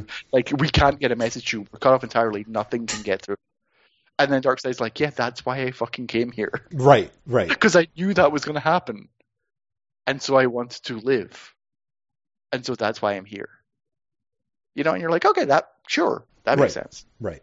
Yeah, it's just, it was a very strange and, like I said, frustrating and rewarding read. Mm-hmm. Also, to go back in the Tynion thing for a second, Tynion writes something called Hell Arisen, mm-hmm. which is, I think, was meant to be published to coincide with the last issues of Snyder's Justice League, but I'm fairly sure, like, all 3 of the 4 issues ran afterwards. I'm not quite sure why that happened. But it also sets up Death Metal, and it's one of those things that, from the solicitations, and honestly, like 3/4 of the series, you're like, well, this is kind of filler. This is like, you know, it's the countdown arena of villain, right? Right. And then at the end, it does the thing you've been waiting maybe a year for. But because they haven't done it, you're like, well, they're not going to do it. And then they do it, and you're like, well, this actually ends up being really fucking important. Mm-hmm. Which is the Batman Who Laughs basically fucks over Lex Luthor and says to Perpetua, I'm the guy that's your ultimate acolyte. Like, I can do all the things he can't because he's ultimately just Lex Luthor. Mm-hmm. And she goes, oh, you're right. Fuck you, Lex Luthor. And basically, like, trashes him. Right. And you're like, oh, that's why the Batman Who Laughs has been here all along. This is like, now we have villains we can actually dispose of at the end of Death Metal. Right. Right. You know, we can actually finally get rid of Perpetua and Batman Who Laughs and don't have to worry about anyone reviving them for 10 years. Mm-hmm. Can't get rid of Lex Luthor. Right. You know, Lex Luthor can't stay away for that long. Mm-hmm. Mm-hmm. So it's this weird thing where you're like, I don't want to read fucking Lobo versus Supergirl. You know, and then you're like, oh, but wait, there's this like big thing. I mean, the whole plot of the Batman Who Laughs corrupting 6 characters. Yes, there's running through the Batman Superman's story. Yeah, which then leads into Hell Arisen. Okay. Right. Mm-hmm. It's kind of pointless. Mm-hmm. Right? Especially the characters they chose. Mm-hmm. Hawkman, Supergirl, Donna Troy, Blue Beetle, Shazam, and that's right, Commissioner Gordon. You know, like, there's maybe potential for stories if you hadn't gone full out. They get corrupted and they're all of a sudden like immediately corrupted. Yeah. You know, if they were doing it in secret for a while, right, and fucking things up behind the scenes, there's a story there. Oh, you'd be so into that because it's basically like it's a reboot. Millennium, yeah, exactly, yeah, right. Yeah. Except it's not like even Millennium was like, we've been a manhunter all along since this month. You know? Exactly. Well, because they're like, we're not getting rid of Commissioner Gordon. That's not going to happen. Right. Exactly. Yeah. It's a fun idea. Kind of like Secret Invasion almost. Right. Exactly. Yeah. Right. But no, there is like, say, like if you go, okay, Commissioner Gordon's been corrupted and he has been quietly undermining Batman for months. Sure. Great idea. That's a story. Yeah. Commissioner Gordon all of a sudden does a heel turn and his eyes are bright red and he's like, aha, you'll never understand what's coming. He's not an interesting story because he's fucking Commissioner Gordon. Right. Right? Yeah. The same with Supergirl. Poor Jodie Hauser had to do 6 or 8 issues of Supergirl fighting herself because she's, you know, pure and also corrupted. Right. And there's not really a story there, right? No. Robert Venditti had the same thing with the Hawkman book, where Carter Hall is trapped inside Hawkman's body because the corruption has unleashed like evil Hawkman from another dimension. There's not really a story there. You know, same as corrupted Shazam and corrupted Blue Beetle. You can say on one hand, well, they've corrupted the most pure, and that's all of the story potential gone in that sentence. Right, exactly. There's nowhere else to go. Yeah. And so it's this, again, like the Justice League run as a whole, there's stuff there that you're like, there really is potential here. There really are good ideas. But the execution is just can't get out of its own way. Well, and I think this is a question: is how much of it is the I think we've talked a lot about comic book writers as essentially improv performers, especially in the case of Englehart. But, you sometimes have those improv exercises where you have a not as good partner, and there are pieces to You're the Villain, and again, that list that you assembled that feels very Dan DiDio-esque, like, is it that the story, like... I don't know, because... No? And here's the thing, Jeff. Mm-hmm. When Scott Snyder launched Justice League, which was in summer 2018, mm-hmm. I interviewed him at San Diego Comic-Con. And he told me the end of the story. Right. And he got there. Mm-hmm. Every plot point he laid out, he gets to. Sure. Every one. Mm-hmm. And so it doesn't feel like improv, I guess is what I'm saying. And also it doesn't necessarily feel like it's someone else stepping on Snyder's story. Mm-hmm. It feels like Snyder got to tell the story he wanted. It's just that he didn't do it very well. Mm. Well, and I do have to admit that the whole people choosing the selfishness over the selflessness is something that, of course, as I mentioned, like all that stuff that is that end of that series is talked about in Last Night on Earth. And some of it is he has a dry run in, I think, that first All-Star Batman arc, where the whole idea is that Two-Face knows essentially everyone's secrets, and everyone will more or less be willing to betray whomever in order to avoid them coming out. So, so you're right. There's a lot of that feels very inherent to Snyder, the type of story that Snyder's telling or likes to tell in some ways. That's just it. It feels a very Scott Snyder story, right? Mm-hmm. It's very strange. I understand how much of this was editorially driven, especially coming from DC. Well, yeah. And especially coming from the focus on villains, which is a Dan DiDio staple. Yeah. Like, I feel like we've seen that like 2 or 3 times while DiDio was in charge. Right. But I don't like. I think this is legitimately Snyder. Mm-hmm. And Williamson and Tynion. Mm-hmm. It's just it doesn't. It's not that it's a disaster, because it's not. Like, there really is good stuff in there. Mm-hmm. But it's just you have to work honestly too hard for a Justice League comic to get there. Mm. Like, there are so many gimmies. Mm-hmm. There are so many I see what he's going for. Mm-hmm. There are so many maybe on a second draft. Mm-hmm. Mm-hmm. And honestly, you look at Odyssey, you look at like Justice League Dark, honestly, even Hell Arisen, you look at Batman Superman, you look at the stuff that isn't Snyder's direct work. Mm-hmm. Each of those is clearer in intent and execution. Mm. All of them. Right? Like, you cannot dig tiny stuff might not be for you, right? Mm-hmm. But you know where he's coming from, and you know what he's trying to say, and arguably he gets there. Well, I mean, yeah, exactly. The thing is, once I sort of learned to relax at my grumpy old manness at a couple of the choices, yeah, Tynion, like you said, in part because his stuff is simpler. It's in a way it's more successful. It's because he would be loath to hear it, but in a way it's less ambitious. He kind of just wants to write a really good superhero comic. Yes, and even with the ambitious stuff in Justice League, like, he tells some of the more important like mythology issues of Snyder's run. Mm-hmm. And he does a better job than Snyder does when Snyder's doing stuff. For my money, the most successful Snyder scripted issues of that run are the ones where Snyder isn't the sole plotter. There's an arc where Snyder and Jorge Jimenez co-plot, Mm-hmm. And those are by far the most successful issues for me. It's this weird thing where I feel that Snyder in particular is getting in his way, which makes me curious as all hell for Death Metal. Right.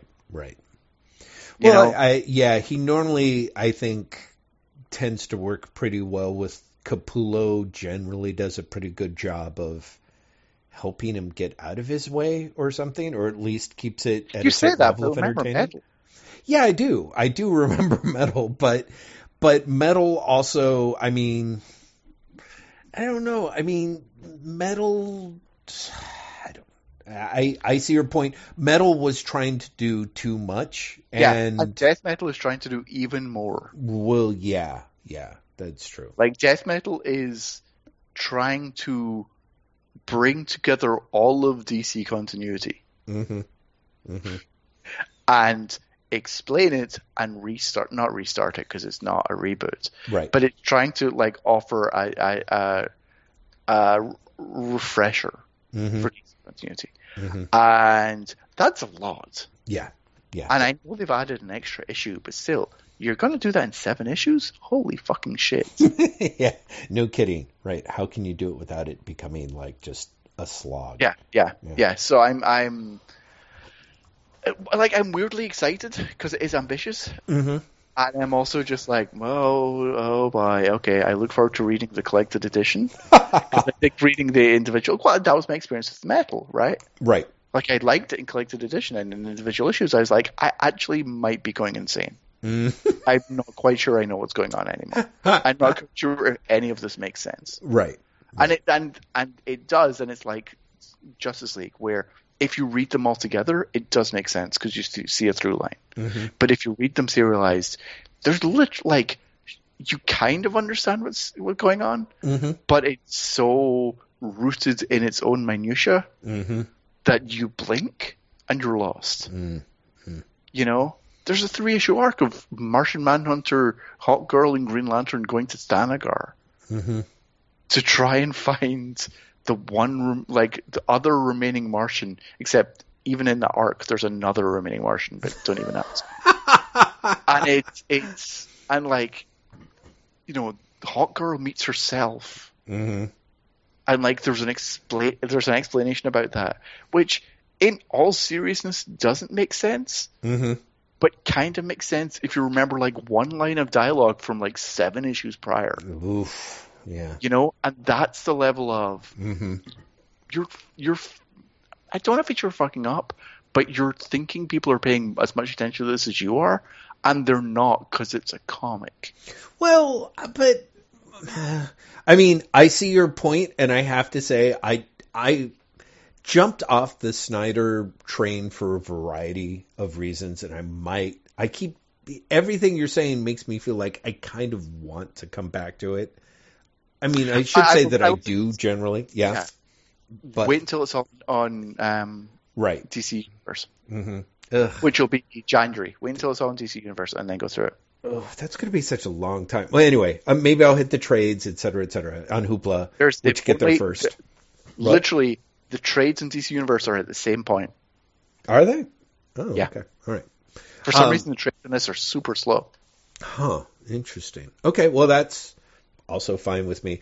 I guess what I'm saying is that having talked a little bit about my frustration with the Bendis slapdashy sloppiness, that I should like, and you know me, I'm a little bit more of a formalist, and I like the fact that Snyder got his goals and his mission statement. And like you said, he told you all the beats like a year ago, 2 years ago, and they more or less are all there, right? Yeah.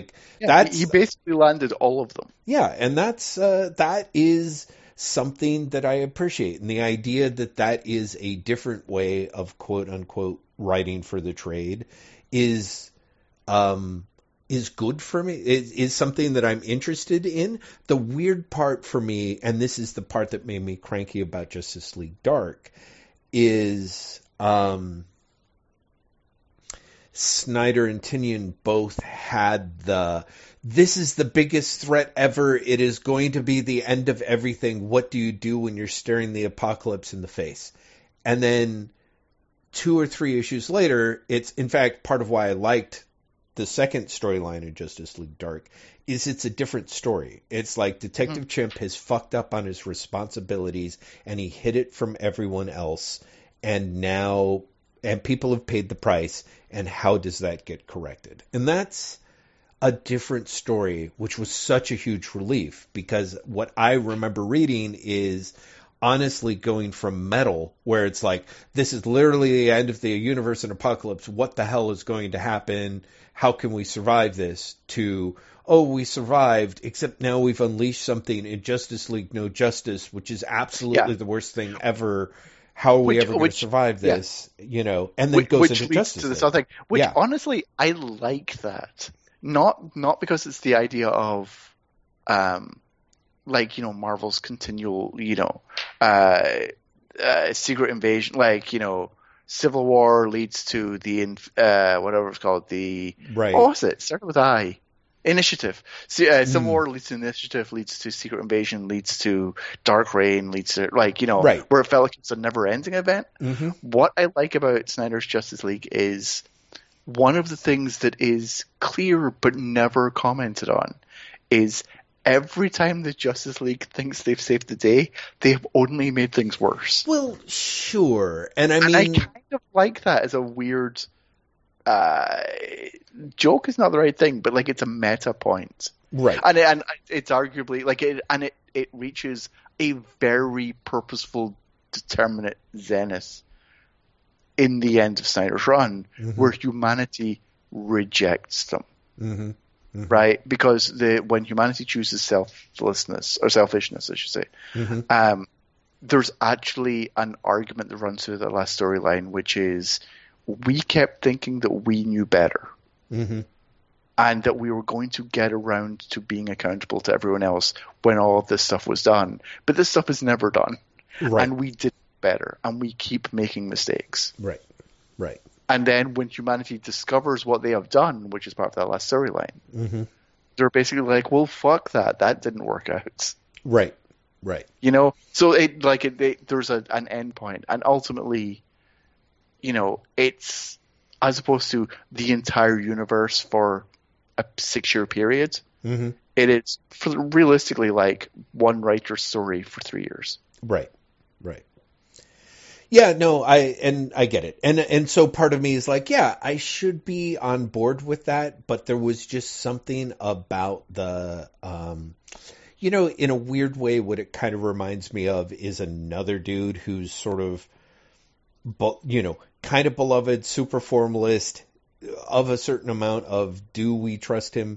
Dan Harmon's Community had that thing where characters somehow manage to both move forward and do the exact same thing over and over again in ways that felt like a meta point, but was also kind of really exasperating. So yes, yeah. So I think I thought for a second you were talking about the fact that they got back together. You saw that, right?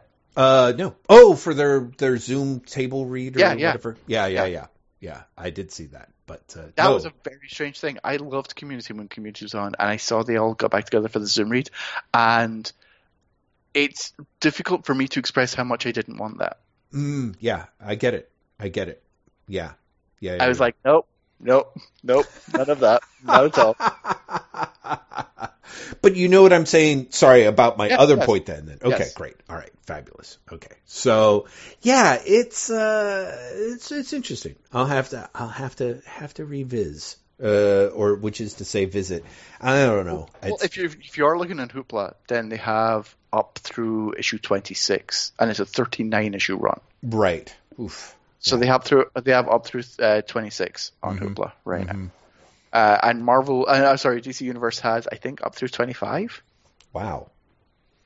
Yeah, it's really weird. And for some reason, like I said, the trades are oddly slow. So Justice League was a twice monthly book. Right. and they're up through 26, which is what, issue 13. And Justice League Dark's trades go up to like issue 18 already. Right, yeah. So I'm not quite sure why Justice League is so slow. Yeah, I don't know, but I will have to figure it out. Graham, are there other things? Are there other books that you've So I wanted to very quickly talk about Iron Man. You will have seen me on the Tumblr, if you follow the Tumblr, share images from Stark Wars, the original title for Armor Wars. They're great / terrible comics. I really can't tell where the line is in these comics. They're very enjoyable, arguably for the wrong reasons. I mean, Tony Stark's perm mullet is it's very much a choice. Tony Stark almost dying and then making a point to say that he is getting transfused with AIDS-tested blood is another very particular choice. Wow. But what I actually want to say, besides the fact that like I read a lot of Iron Man comics, and I still think that the Armor Wars storyline is arguably the best the character ever was, or the comic ever was. I watched Iron Man, the first film. Really? This week. Because the 7-year-old had never seen it, because of course he hasn't. It's 12 years old. Oh, Jesus. Good Lord. Yeah. Wow. But he likes Iron Man because he's seen the Avengers movies, right? And he's never seen the Iron Man movies. And he's like, oh my God, it's a movie just about Iron Man. It's Iron Man's backstory. Wow. And he lost his mind at all of it. Oh, that's great. So, I'd forgotten how much of not a Marvel movie it is. Right. Yeah. How it just doesn't follow the Marvel formula because it wasn't a Marvel formula yet. Right. It more or less builds the Marvel formula. No, it doesn't, though. That's just it. Maybe the second one does it. The first one doesn't. The first one is much better. Well, it's very good. Yeah. But I mean, don't you think that if nothing else, if you think of part of the Marvel formula is hero faces, evil hero version of self? Yes. The origin is like reorg. But that's just it. So watching the movie again, I realized that it's a story that it's a movie that reworks the Iron Man stories that were like very much my Iron Man experience. Right? Which is Armor Wars is basically the plot of Iron Man. Because Armor Wars, or Stark Wars as they call it in the comic at the time, which is still amusing to me, is Tony Stark realizes that his technology has been used to hurt people and loses all sense of perspective in trying to stop that. His guilt overwhelms entirely, and he just decides he has to get it back. He has to stop at the end. Right. And that is exactly what movie Tony Stark does when he realizes the terrorists are using his weapons. It's the same thing. It's the same through line. But they mix that with the Obadiah Stane arc from like 2 years earlier in the comic. Which, again, was formative Iron Man for me. Yeah, completely. Right? Because that stuff coming out in like 84, 83. Actually, no, because it coincided with Secret Wars 2, which would have made it 86? 85, 86. Actually, isn't Rhodey in Secret Wars, is it in the Iron Man armor in Secret Wars, right? So that's because the Stane stuff is an extension or culmination of that. Yeah, right. Okay. Hang on, I look up the publication date of 200, which is when it ended. It's 85. Okay.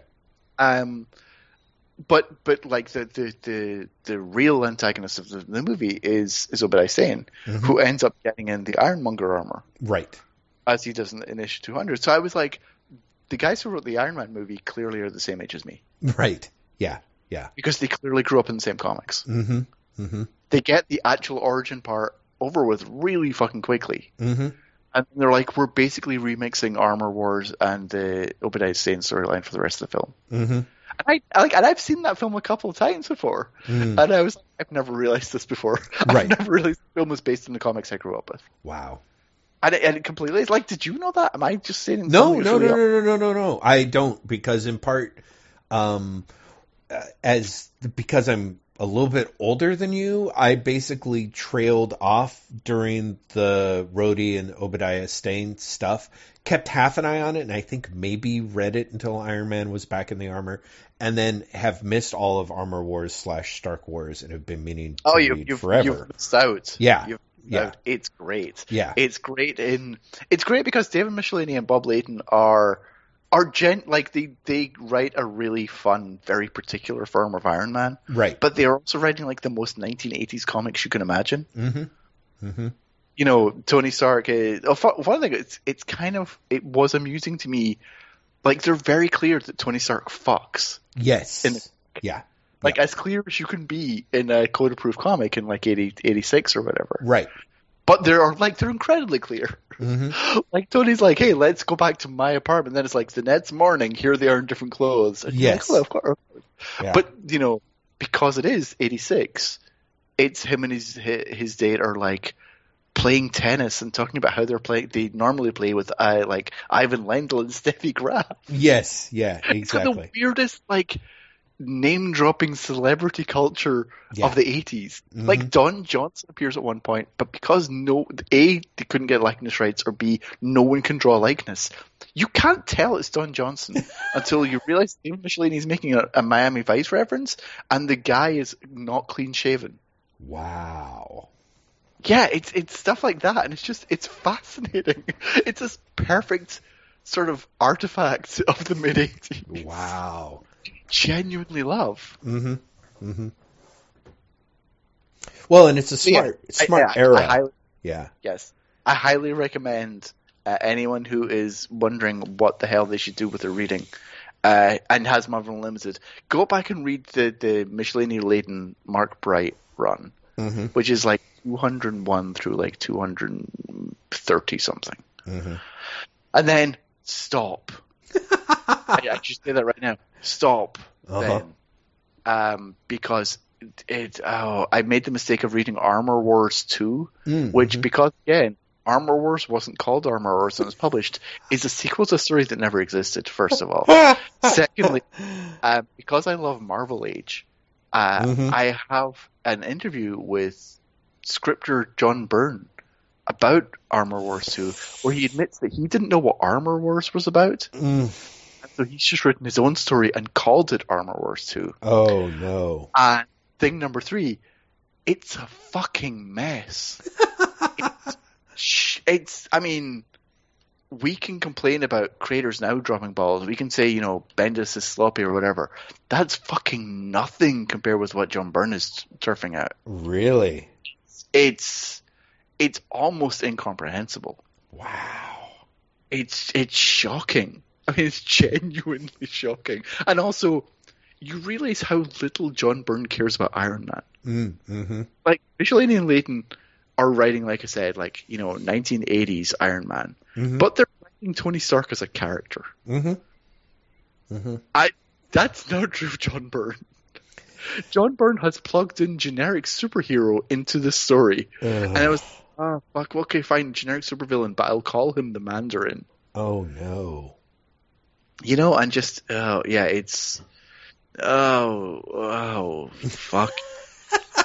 Like, it's horrible. I mean, it's genuinely horrible. And then, like, I skipped ahead, I read the Tom Taylor Superior Iron Man, which is 9 issues of when Iron Man was kind of a bad guy. Right. Which they never fucking resolved, which is hilarious to me. Right. Like, you didn't read that, but he basically weaponizes extremists. He gets everyone hooked on extremists via a free trial, and then makes them subscribe to it. Because Extremist is an app now, by the way, Jeff. Oh, of course. And he's doing this while he's been Axis. Do you remember Axis, which made certain characters evil and certain evil characters? Mm-hmm, yeah. Mm-hmm. So he doesn't get changed back, right? Mm-hmm. So he's still morally flipped, and so he does this, and he gets everyone addicted, and like he gets hit the antagonists of the series are Pepper Potts and Tony Stark AI in one of his suits of armor, who are basically trying to save the day. Right. And they kind of succeed in that, like, they get extremists out of everyone, and the city of San Francisco realizes Tony Stark is an asshole. Mm-hmm. but they don't succeed because like Tony has to win because he's the smartest person of all, and that's the end of the series. Wow. Right? Because they can't turn Tony back, but then they clearly no one at Marvel realized that no one ever turns Tony back because Secret War happens. Right. So no one ever turns Tony Stark back, and you could go, it's fine, like the universe got restarted, whatever. Right. But they also then no one ever finished that story. So you get this weird thing where like nothing, like they leave the story with San Francisco hates Tony Stark with good reason because he's trying to get people addicted to his technology. Right. And that's never mentioned again. Wow. Ever. Anywhere. So I read that. I read the Bendis run. I read the Kieran Gillen run, like, and all the ways in which, and then in Dan Slott run, like all the ways in which Tony Stark has been utterly destroyed as a concept. Because between the Gillen, Bendis, and Slott runs, Tony Stark is not Howard and Maria Stark's son. Right. He's adopted. They have another. Right. That kind of gets retconned in itself because Gillen explanation is an alien helped Howard and Maria genetically manipulate the unborn kid. Right. Howard then gets worried and genetically manipulates the unborn kid before they're after the alien has done his stuff, but before he leaves Earth. So they have to pretend that there's another son, and so they adopt Tony. Okay? And then they just get to tell Tony all of this. And they hide away Tony's brother as well. Right. Arno, right? Isn't it Arno? Because Arno has been born and he is entirely paralyzed because of all the genetic manipulations. Right? Then it goes into Bendis' run, and Bendis is like, well, I'm going to explain who Tony's real parents are. And he goes, they're spies. Because of course they're fucking spies. Oh, no. So one of them is a S.H.I.E.L.D. agent whose day job is international rock star. This sounds horrible, I have to say. And Tony's dad is a S.H.I.E.L.D. agent who's actually a double agent for Hydra who is killed by his mom. Oh, wow. Right? Then during Bendis' run, Tony dies because he dies in Civil War, and he comes back to life at the end of the run. Right. You mean Civil War II, just so that... Civil War II, yes. Yeah, sorry. Yeah. Right. And with that, in Slott's run, Slott, he's not Tony Stark. He's an artificial intelligence. Because Tony Stark died. Wow. There is no Tony Stark anymore. So is it the same Tony Stark AI as was fighting Tom Taylor? No. Okay. It's a different AI. Wow. Because the Tony AI in Tom Taylor one gets destroyed. Oh, I see. Okay. But it's a different AI because the argument is basically Tony,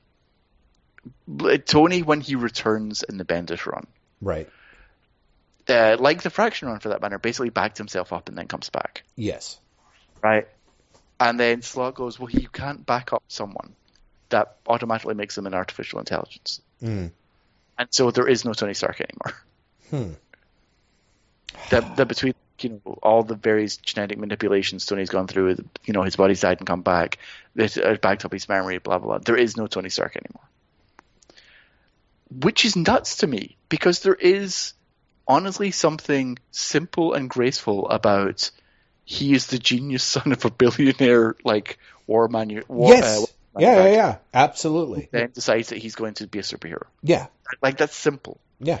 When you introduce all of these complications, yeah, it's a fucking mess. Yeah. Interesting. And I understand that each creator was like, well, I'm going to do something different. Right? I want to have an impact. But when you have each of these impacts following each other, you have actually destroyed Tony Stark. Well, actually, Graham, if you don't mind me hopping in here, one of the things I did want to say is, I have a tendency to be Mr. Dan DiDio stepping in and blah, blah, blah. There's a lot to be said for how much there was the point where it looked with Marvel as if Marvel's marketing announced essentially what was going to happen, and then the creative summits were kind of, how are we going to pull this off? And I just want to mention that because on the one hand, like you said, yes, there's a lot of stamp on the character. I also feel that essentially Marvel marketing had all but bragged, David Gabriel in an article had all but bragged, like, over the next 2 years, we are going to kill all of the major characters or make them evil or both. And one could arguably say that did, in fact, go on to happen with a lot of these characters. Superior Spider-Man, Superior Iron Man, you get evil versions running around, then they die, then they come back, but do they, or are they really still dead? You know what I'm saying? Like, yeah. Do you think that is these guys, in a way, is it really the creators being like, this is what I'm doing, or are they being handed the marching orders and they have to come up with more or less the best solution to what they've been given, which is why they, basically why everything ends up being an incredibly convoluted mess? I don't know. Mm-hmm. Because I feel that you look at things like, you look at the other books that are happening at the same time. Mm-hmm. And I feel that Iron Man has been, this is a melodramatic term, but Iron Man has been through like a character assassination in a way that other characters just haven't. Right. And I think it's actually happening because Iron Man, thanks to the movies, has become such a big character. Mm-hmm. And I think creators want to do something with that character. Mm-hmm.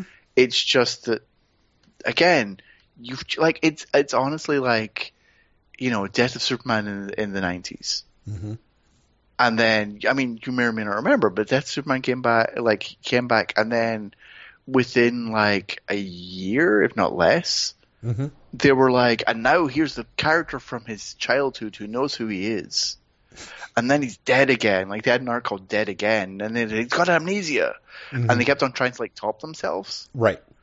And it's like that, but with things that are more serious and less gimmicky. Mm-hmm. than the Superman things we're doing, and also ultimately far more destructive. Right. Where they're all like, oh, what's that you say? Iron Man's adopted. Fuck that. I've got his parents. They're spies. What's that? He's a spy. I've killed him off. What's that? I've killed him all. You brought him back, but no, it doesn't matter. That's not the real Iron Man anymore. There is no real Iron Man. And it's just like, Jesus, I'm exhausted. And also, where is Tony Stark in this? Right. Exactly. And I know I should say, like, even as I say that, I know that I'm sounding like someone who's like, I'm going to join, like, Heat. I'm the HAL's Emerald Action Team, right? But there's also, I think the marketplace or the industry has changed. Mm-hmm. To the point where, like, we know that Tony Stark is going to be restored at some point. It's mm-hmm. not like, when people thought that maybe Kyle Rayner was going to stick. And to be fair, Kyle Rayner stuck for a really fucking long time. Well, honestly, because I think DC thought that Kyle Rayner was going to stick for a good long time. Up until the point where suddenly Kyle Rayner stuck around for like more than a decade, like 12 years, 13 years. Right. And like, that's not going to happen. Tony Stark's going to fucking stay Iron Man. Mm-hmm. But also, there's a cynicism to doing the big stories now. Mm-hmm. It was always obvious that Superman was coming back. Mm-hmm. Right? But there felt like something of an adventure and trying to do something, maybe not innovative, but something interesting with that story. Mm-hmm. You knew that Bruce Wayne was coming back as Batman. Mm-hmm. But like, that story was purposely done with a very particular origin point and a very particular end point. Right. Like the creator said, even at the time, we're doing this story because so many people are saying Batman should kill, and we don't think Batman should kill, but we're going to give you a Batman who kills to show you why. Right. They said that at the time. Yeah. And I don't think any of this Iron Man stuff is going anywhere because we're on our third set of writers since all of this stuff. Right. Mm-hmm. And B, none of it's additive. Right. No, it's all. There isn't a new Iron Man there's Arno, but Arno is very deliberately being set up to fail. Mm-hmm. Like Arno is being set up as the inferior Iron Man. You know, I have to say, Iron Man 2020, they could have called it the inferior Iron Man, but the inferior Iron Man. For 5 bonus points, Graham, compare and contrast with Necropolis. Necropolis, I'm just part of me's being fun. I'm like, being set up to fail. Where have I heard that before? And I wanted to. Okay, compare and contrast. 1, Wagner's writing the whole thing. 2, it's of course very finite story. Yes, like the story takes place over less than a year of time. Mm-hmm. Like Gillen introduced the idea that Tony Stark was adopted 7 years ago. Yeah, it's a long time back. Yeah. You know, it had a point. We get back to the thing about like it had a point. Mm-hmm. And also it serves to change Dredd. Mm-hmm. Mm-hmm. Like the point is to service Judge Dredd as a character. Mm-hmm. And if that's really happening for Tony Stark, I don't see how it's happening. Sure. Yeah, absolutely. I mean, if you take it at that realm of, I agree. Don't get me wrong. I was just kind of curious when you were describing it. I'm like, an Iron Man being set up to fail. Well, that might be kind of interesting, except sort of in that weird way that Iron Man being set up to fail is itself a story that has been told various iterations. Yeah, right? Yeah. Yes. Yeah. It's a weird thing. But it does sort of. It was weird reading like such a chunk of Iron Man in such a short amount of time. Mm-hmm. Because I kept coming back to, the mid-80s Iron Man is like dated as shit. Right. And is in many ways like comedic and embarrassing and enjoyable for the wrong reasons. Mm-hmm. But it's also a fun Iron Man that doesn't seek to recreate the character, but instead just have fun with the character. Well, and in a way that entertaining, right? But like you said, in a way, because that is the stuff that, as you point out, the Iron Man scriptwriters ended up looking to for the movie. Like, it influences the Tony Stark and the Iron Man of the films, which then more or less puts it, because it's been reinvented for this millennium, this era, also seems to make sense. At least, I mean, pre-2020, even 20 to 16 to 2020, depending on what your definition of the hellscape is, there was a lot of room for tech guys being indulgently over the top in a way that makes sense with Tony Stark in that particular incarnation. And instead they went in a very, like you said, they went with a very different route. What I think is funny is how much Tony Stark is, for myself, as an older dude, I read a lot of Iron Man growing up that was like, I think I first stopped reading around, like, after, maybe it's issue 100. Like, I'm reading, like, up to issues 114 or something like that and finally gave up. But, like, in the late 60s, early 70s, Tony is a mopey son of a bitch. You know what I mean? Because it's that era of the romantic soap opera comic, but with heavy undercurrents of Tony Stark being like, every time it turns around, he's like plugging his lousy ass chest plate into a cigarette lighter in the back of his car, being like, please don't die, must have enough power. Why won't Pepper forgive me? Yes, exactly. And the transistors. So it's kind of funny. I'm like, I think sort of mopey ruined Tony Stark is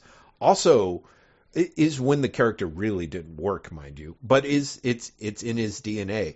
Jeff, here's the thing. We are over 2 hours. Yes, we are. Mm-hmm. You have a musical interlude. You promised me. But there's one thing that I have to ask your opinion on. Okay. But we have to do it super quickly. Yes. The Snyder Cut. Okay. Ready for my musical number? Oh, good. Oh, I didn't realize there was the same thing. I'm so excited. Jeff, should I introduce you? Sure. Whatnots, it's been a long episode, and I think you'll agree that all of us need, in these trying times, a little bit of levity, a little bit of hope, a little bit of beauty. And with that in mind, I introduce Mr. Jeffrey Lester.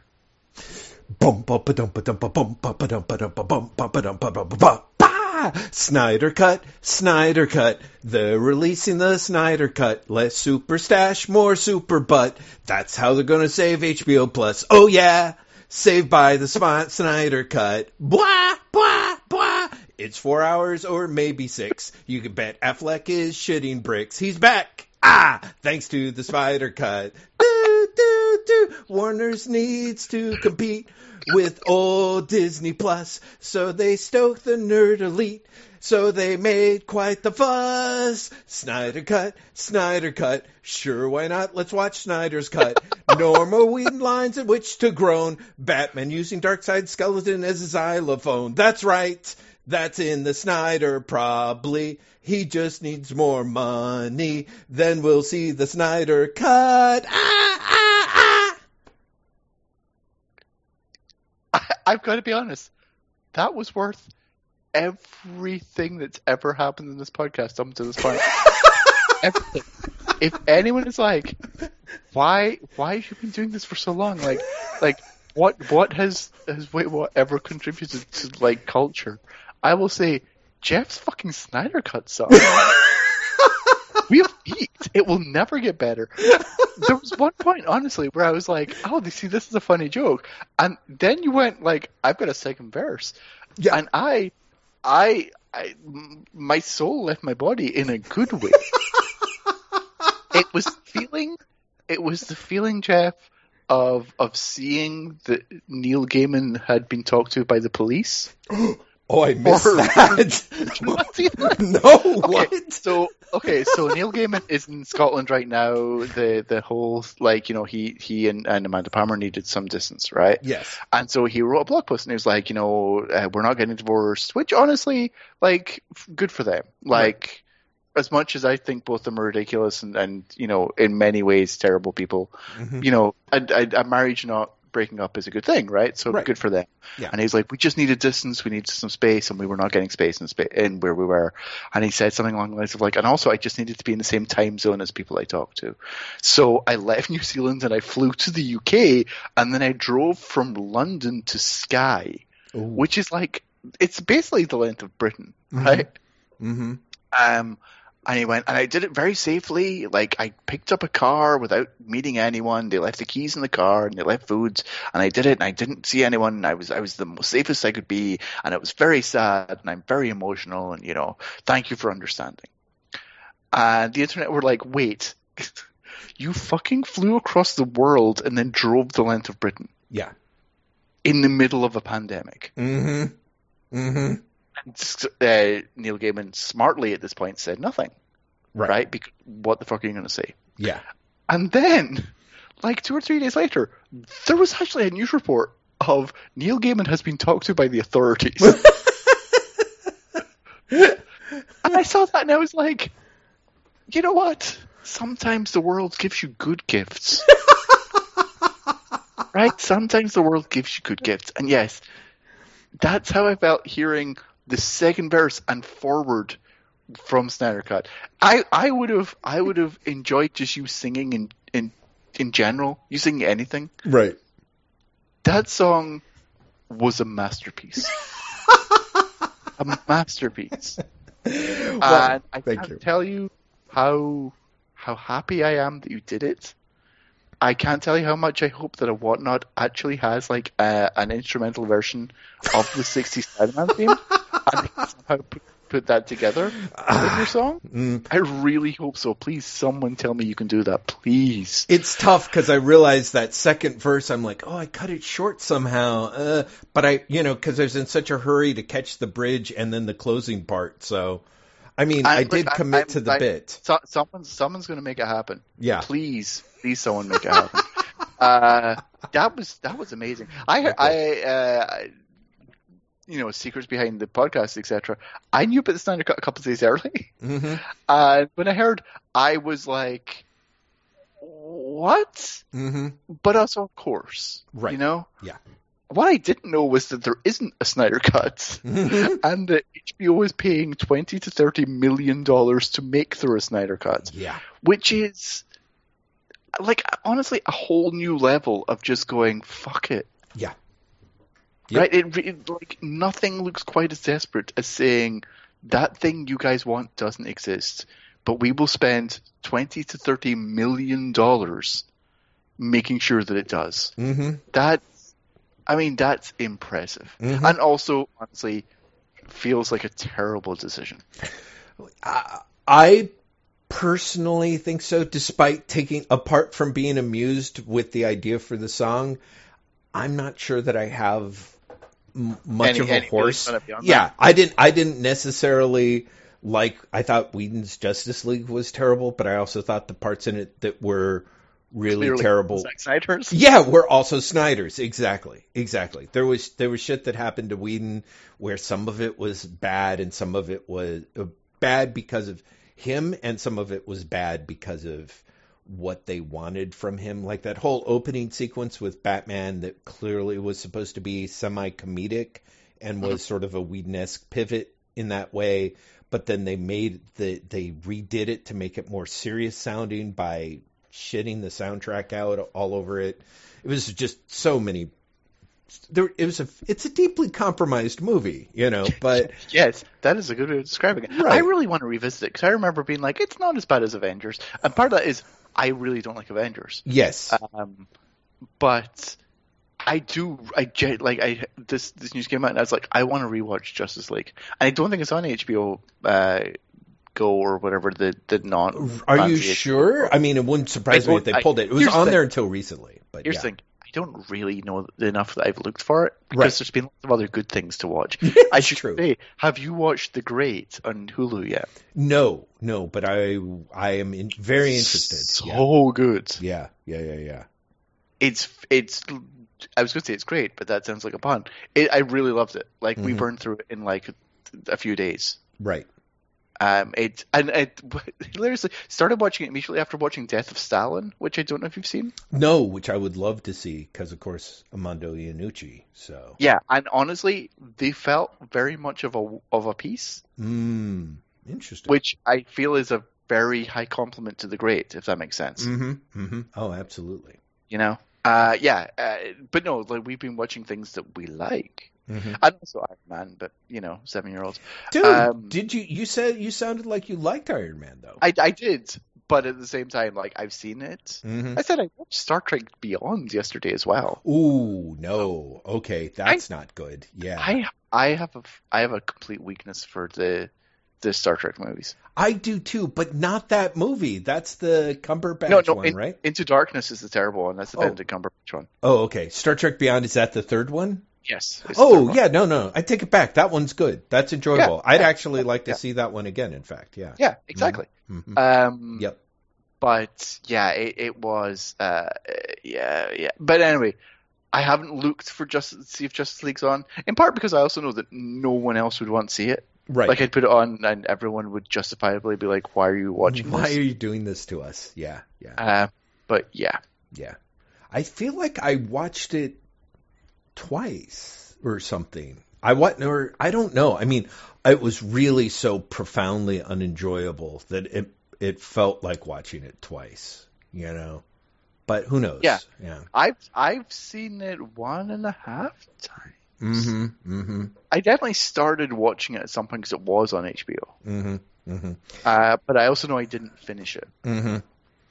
Yeah. And that's not that's not intended as like it's so terrible. It was one of those like something distracted. Yeah, no. I mean, that is part of the pleasure, actually, of watching movies on HBO. Is you can kind of wander off. And then, particularly if you've got it on streaming, you turn around and you just restart it. And it's a different experience. And in fact, one of the things that I sort of like that was mentioned as a little bit of a semi-throwaway is at one point Snyder talks about reconfiguring it into the idea of several episodes, and Yes. he's kind of like, yes, and cliffhangers and things, and I'm like, it's part of what I liked was already the idea that they were retooling whatever the mythical Snyder Cut would be to kind of become something new. Yes, you yeah, know? exactly. It's not going to be a movie. Like, Yeah. he's already said, like, it's 4 hours or 6 or 8. Yeah. And it's probably a miniseries.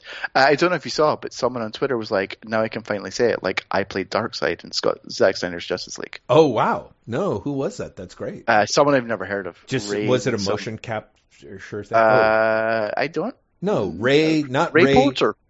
Ray Porter. Huh. Don't know who he is, but yeah, he said it on the 22nd. Who's the guy who played Punisher in Punisher Warzone? Was that Ray Wise, who was also in Rome? Ray Wise is, to the best of my knowledge, Leland Palmer in Twin Peaks. Oh, okay. Then, right. Oh, I think you're right. So, okay, so who am I thinking of? Who is the... He would have made a great Punisher, though. He would have been. He would have made a great Darkseid, let's face it. Crazy Glower. Let's see here. Who am I thinking of? Punisher, Warzone. Ray Winstone. Ray Winstone, yeah. So, Ray Winstone would be a great Punisher. I would watch the shit out of that. Ray Stevenson. It was Ray Stevenson, apparently. Yeah. Okay. Well, thank you. Yeah, so Darkseid's in it. Yes. Yeah, Darkseid's going to be in it, I assume, and and Batman's going to play his skeleton like a xylophone. Weren't you? We can only hope. Yeah. Can only hope. I honestly, I swear to God, I did not know your song was about the Snyder Cut. I am so happy, so happy that I gave you the perfect lead-in. You really did. I can't tell you. I am overjoyed that came together like it did. Yeah. It's a completely accidental, and yet really the high point of this podcast. Let's be honest. We're unless there's something you want to say, Jeff, I think we should quit while we're ahead. No, I agree. How can you beat the Snyder Cut? That's what HBO Plus is saying. Nothing can beat it. Show notes for this episode and hopefully lyrics for Jeff's Snyder Cut song. I'll be honest. I hope there's an individual MP3 just of the Snyder Cut song. Available on waitwhatpodcast.com. We have a Tumblr of waitwhatpod.tumblr.com. We have an Instagram.com/waitwhatpod. We have a Twitter account at waitwhatpodcasts. Jeff has a Twitter account at lazybastard, at LAZYBASTID. And I have to ask on behalf of Chloe, where did your current avatar come from? Oh, my current avatar is Mort from Bazooka Joe Comics. Okay. She was like, "Is that Tintin? Is that from Tintin?" So it's actually one of the best drawings from a Bazooka Joe comic strip that has ever happened. I was wearing my mask for such a long time, and I'm like, I feel like that jerk from the Bazooka Joe comics. So I think it looks quite nice. So I thank Chloe for asking. Yeah. Anyway, Lisa Bassett, LAZYBAS. I'll try it again. LAZYBASTID. I am at Graham M, at GRAEMEM.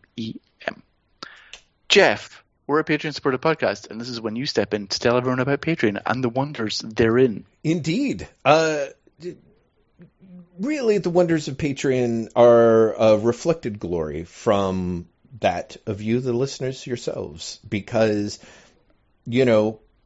all of your years of generous listening to our crazy comics-related babble, and as many people have pointed out, non-comics-related babble, has managed to keep us motivated and blabbing at one another for, we really do. Sometimes it seems crazy to say a decade, but I believe it has been a decade. I'm, for whatever reason, denying that, even though it's, I think, genuinely true. I'm like, wow, my brain's like, it's because I'm so bad at math. I'm like, no, we started in 2009, 2010, Jeff. It's been a decade. Additionally, the last 5 years, I believe it is, have been especially a great and productive time for Graham and I, thanks to the fine listeners at Patreon, who, in addition to the support of their ears, also throw in a bit of support from their wallet and give us a little bit of their hard-earned dosh to keep us motivated and pedal to the metal, as it were. Thanks to hitting stretch goals that we set up, our monthly podcast, Drock, which is a read-through of the Judge Dredd, the complete case files, is well over a year in, and we also read the first 416 issues of Fantastic Four in 50 episodes of our Baxter Building podcast. I'm quite pleased by those, and in fact, I'm actually really pleased to have the delight of singing to my best friend and trying to make him laugh, and you guys actually, hopefully, I'm hoping, also laughing in return. So really want to thank you, the listeners, the Patreon supporters, especially friend of the podcast, Dominic L. Franco, and Empress Audrey, Queen of the Galaxy.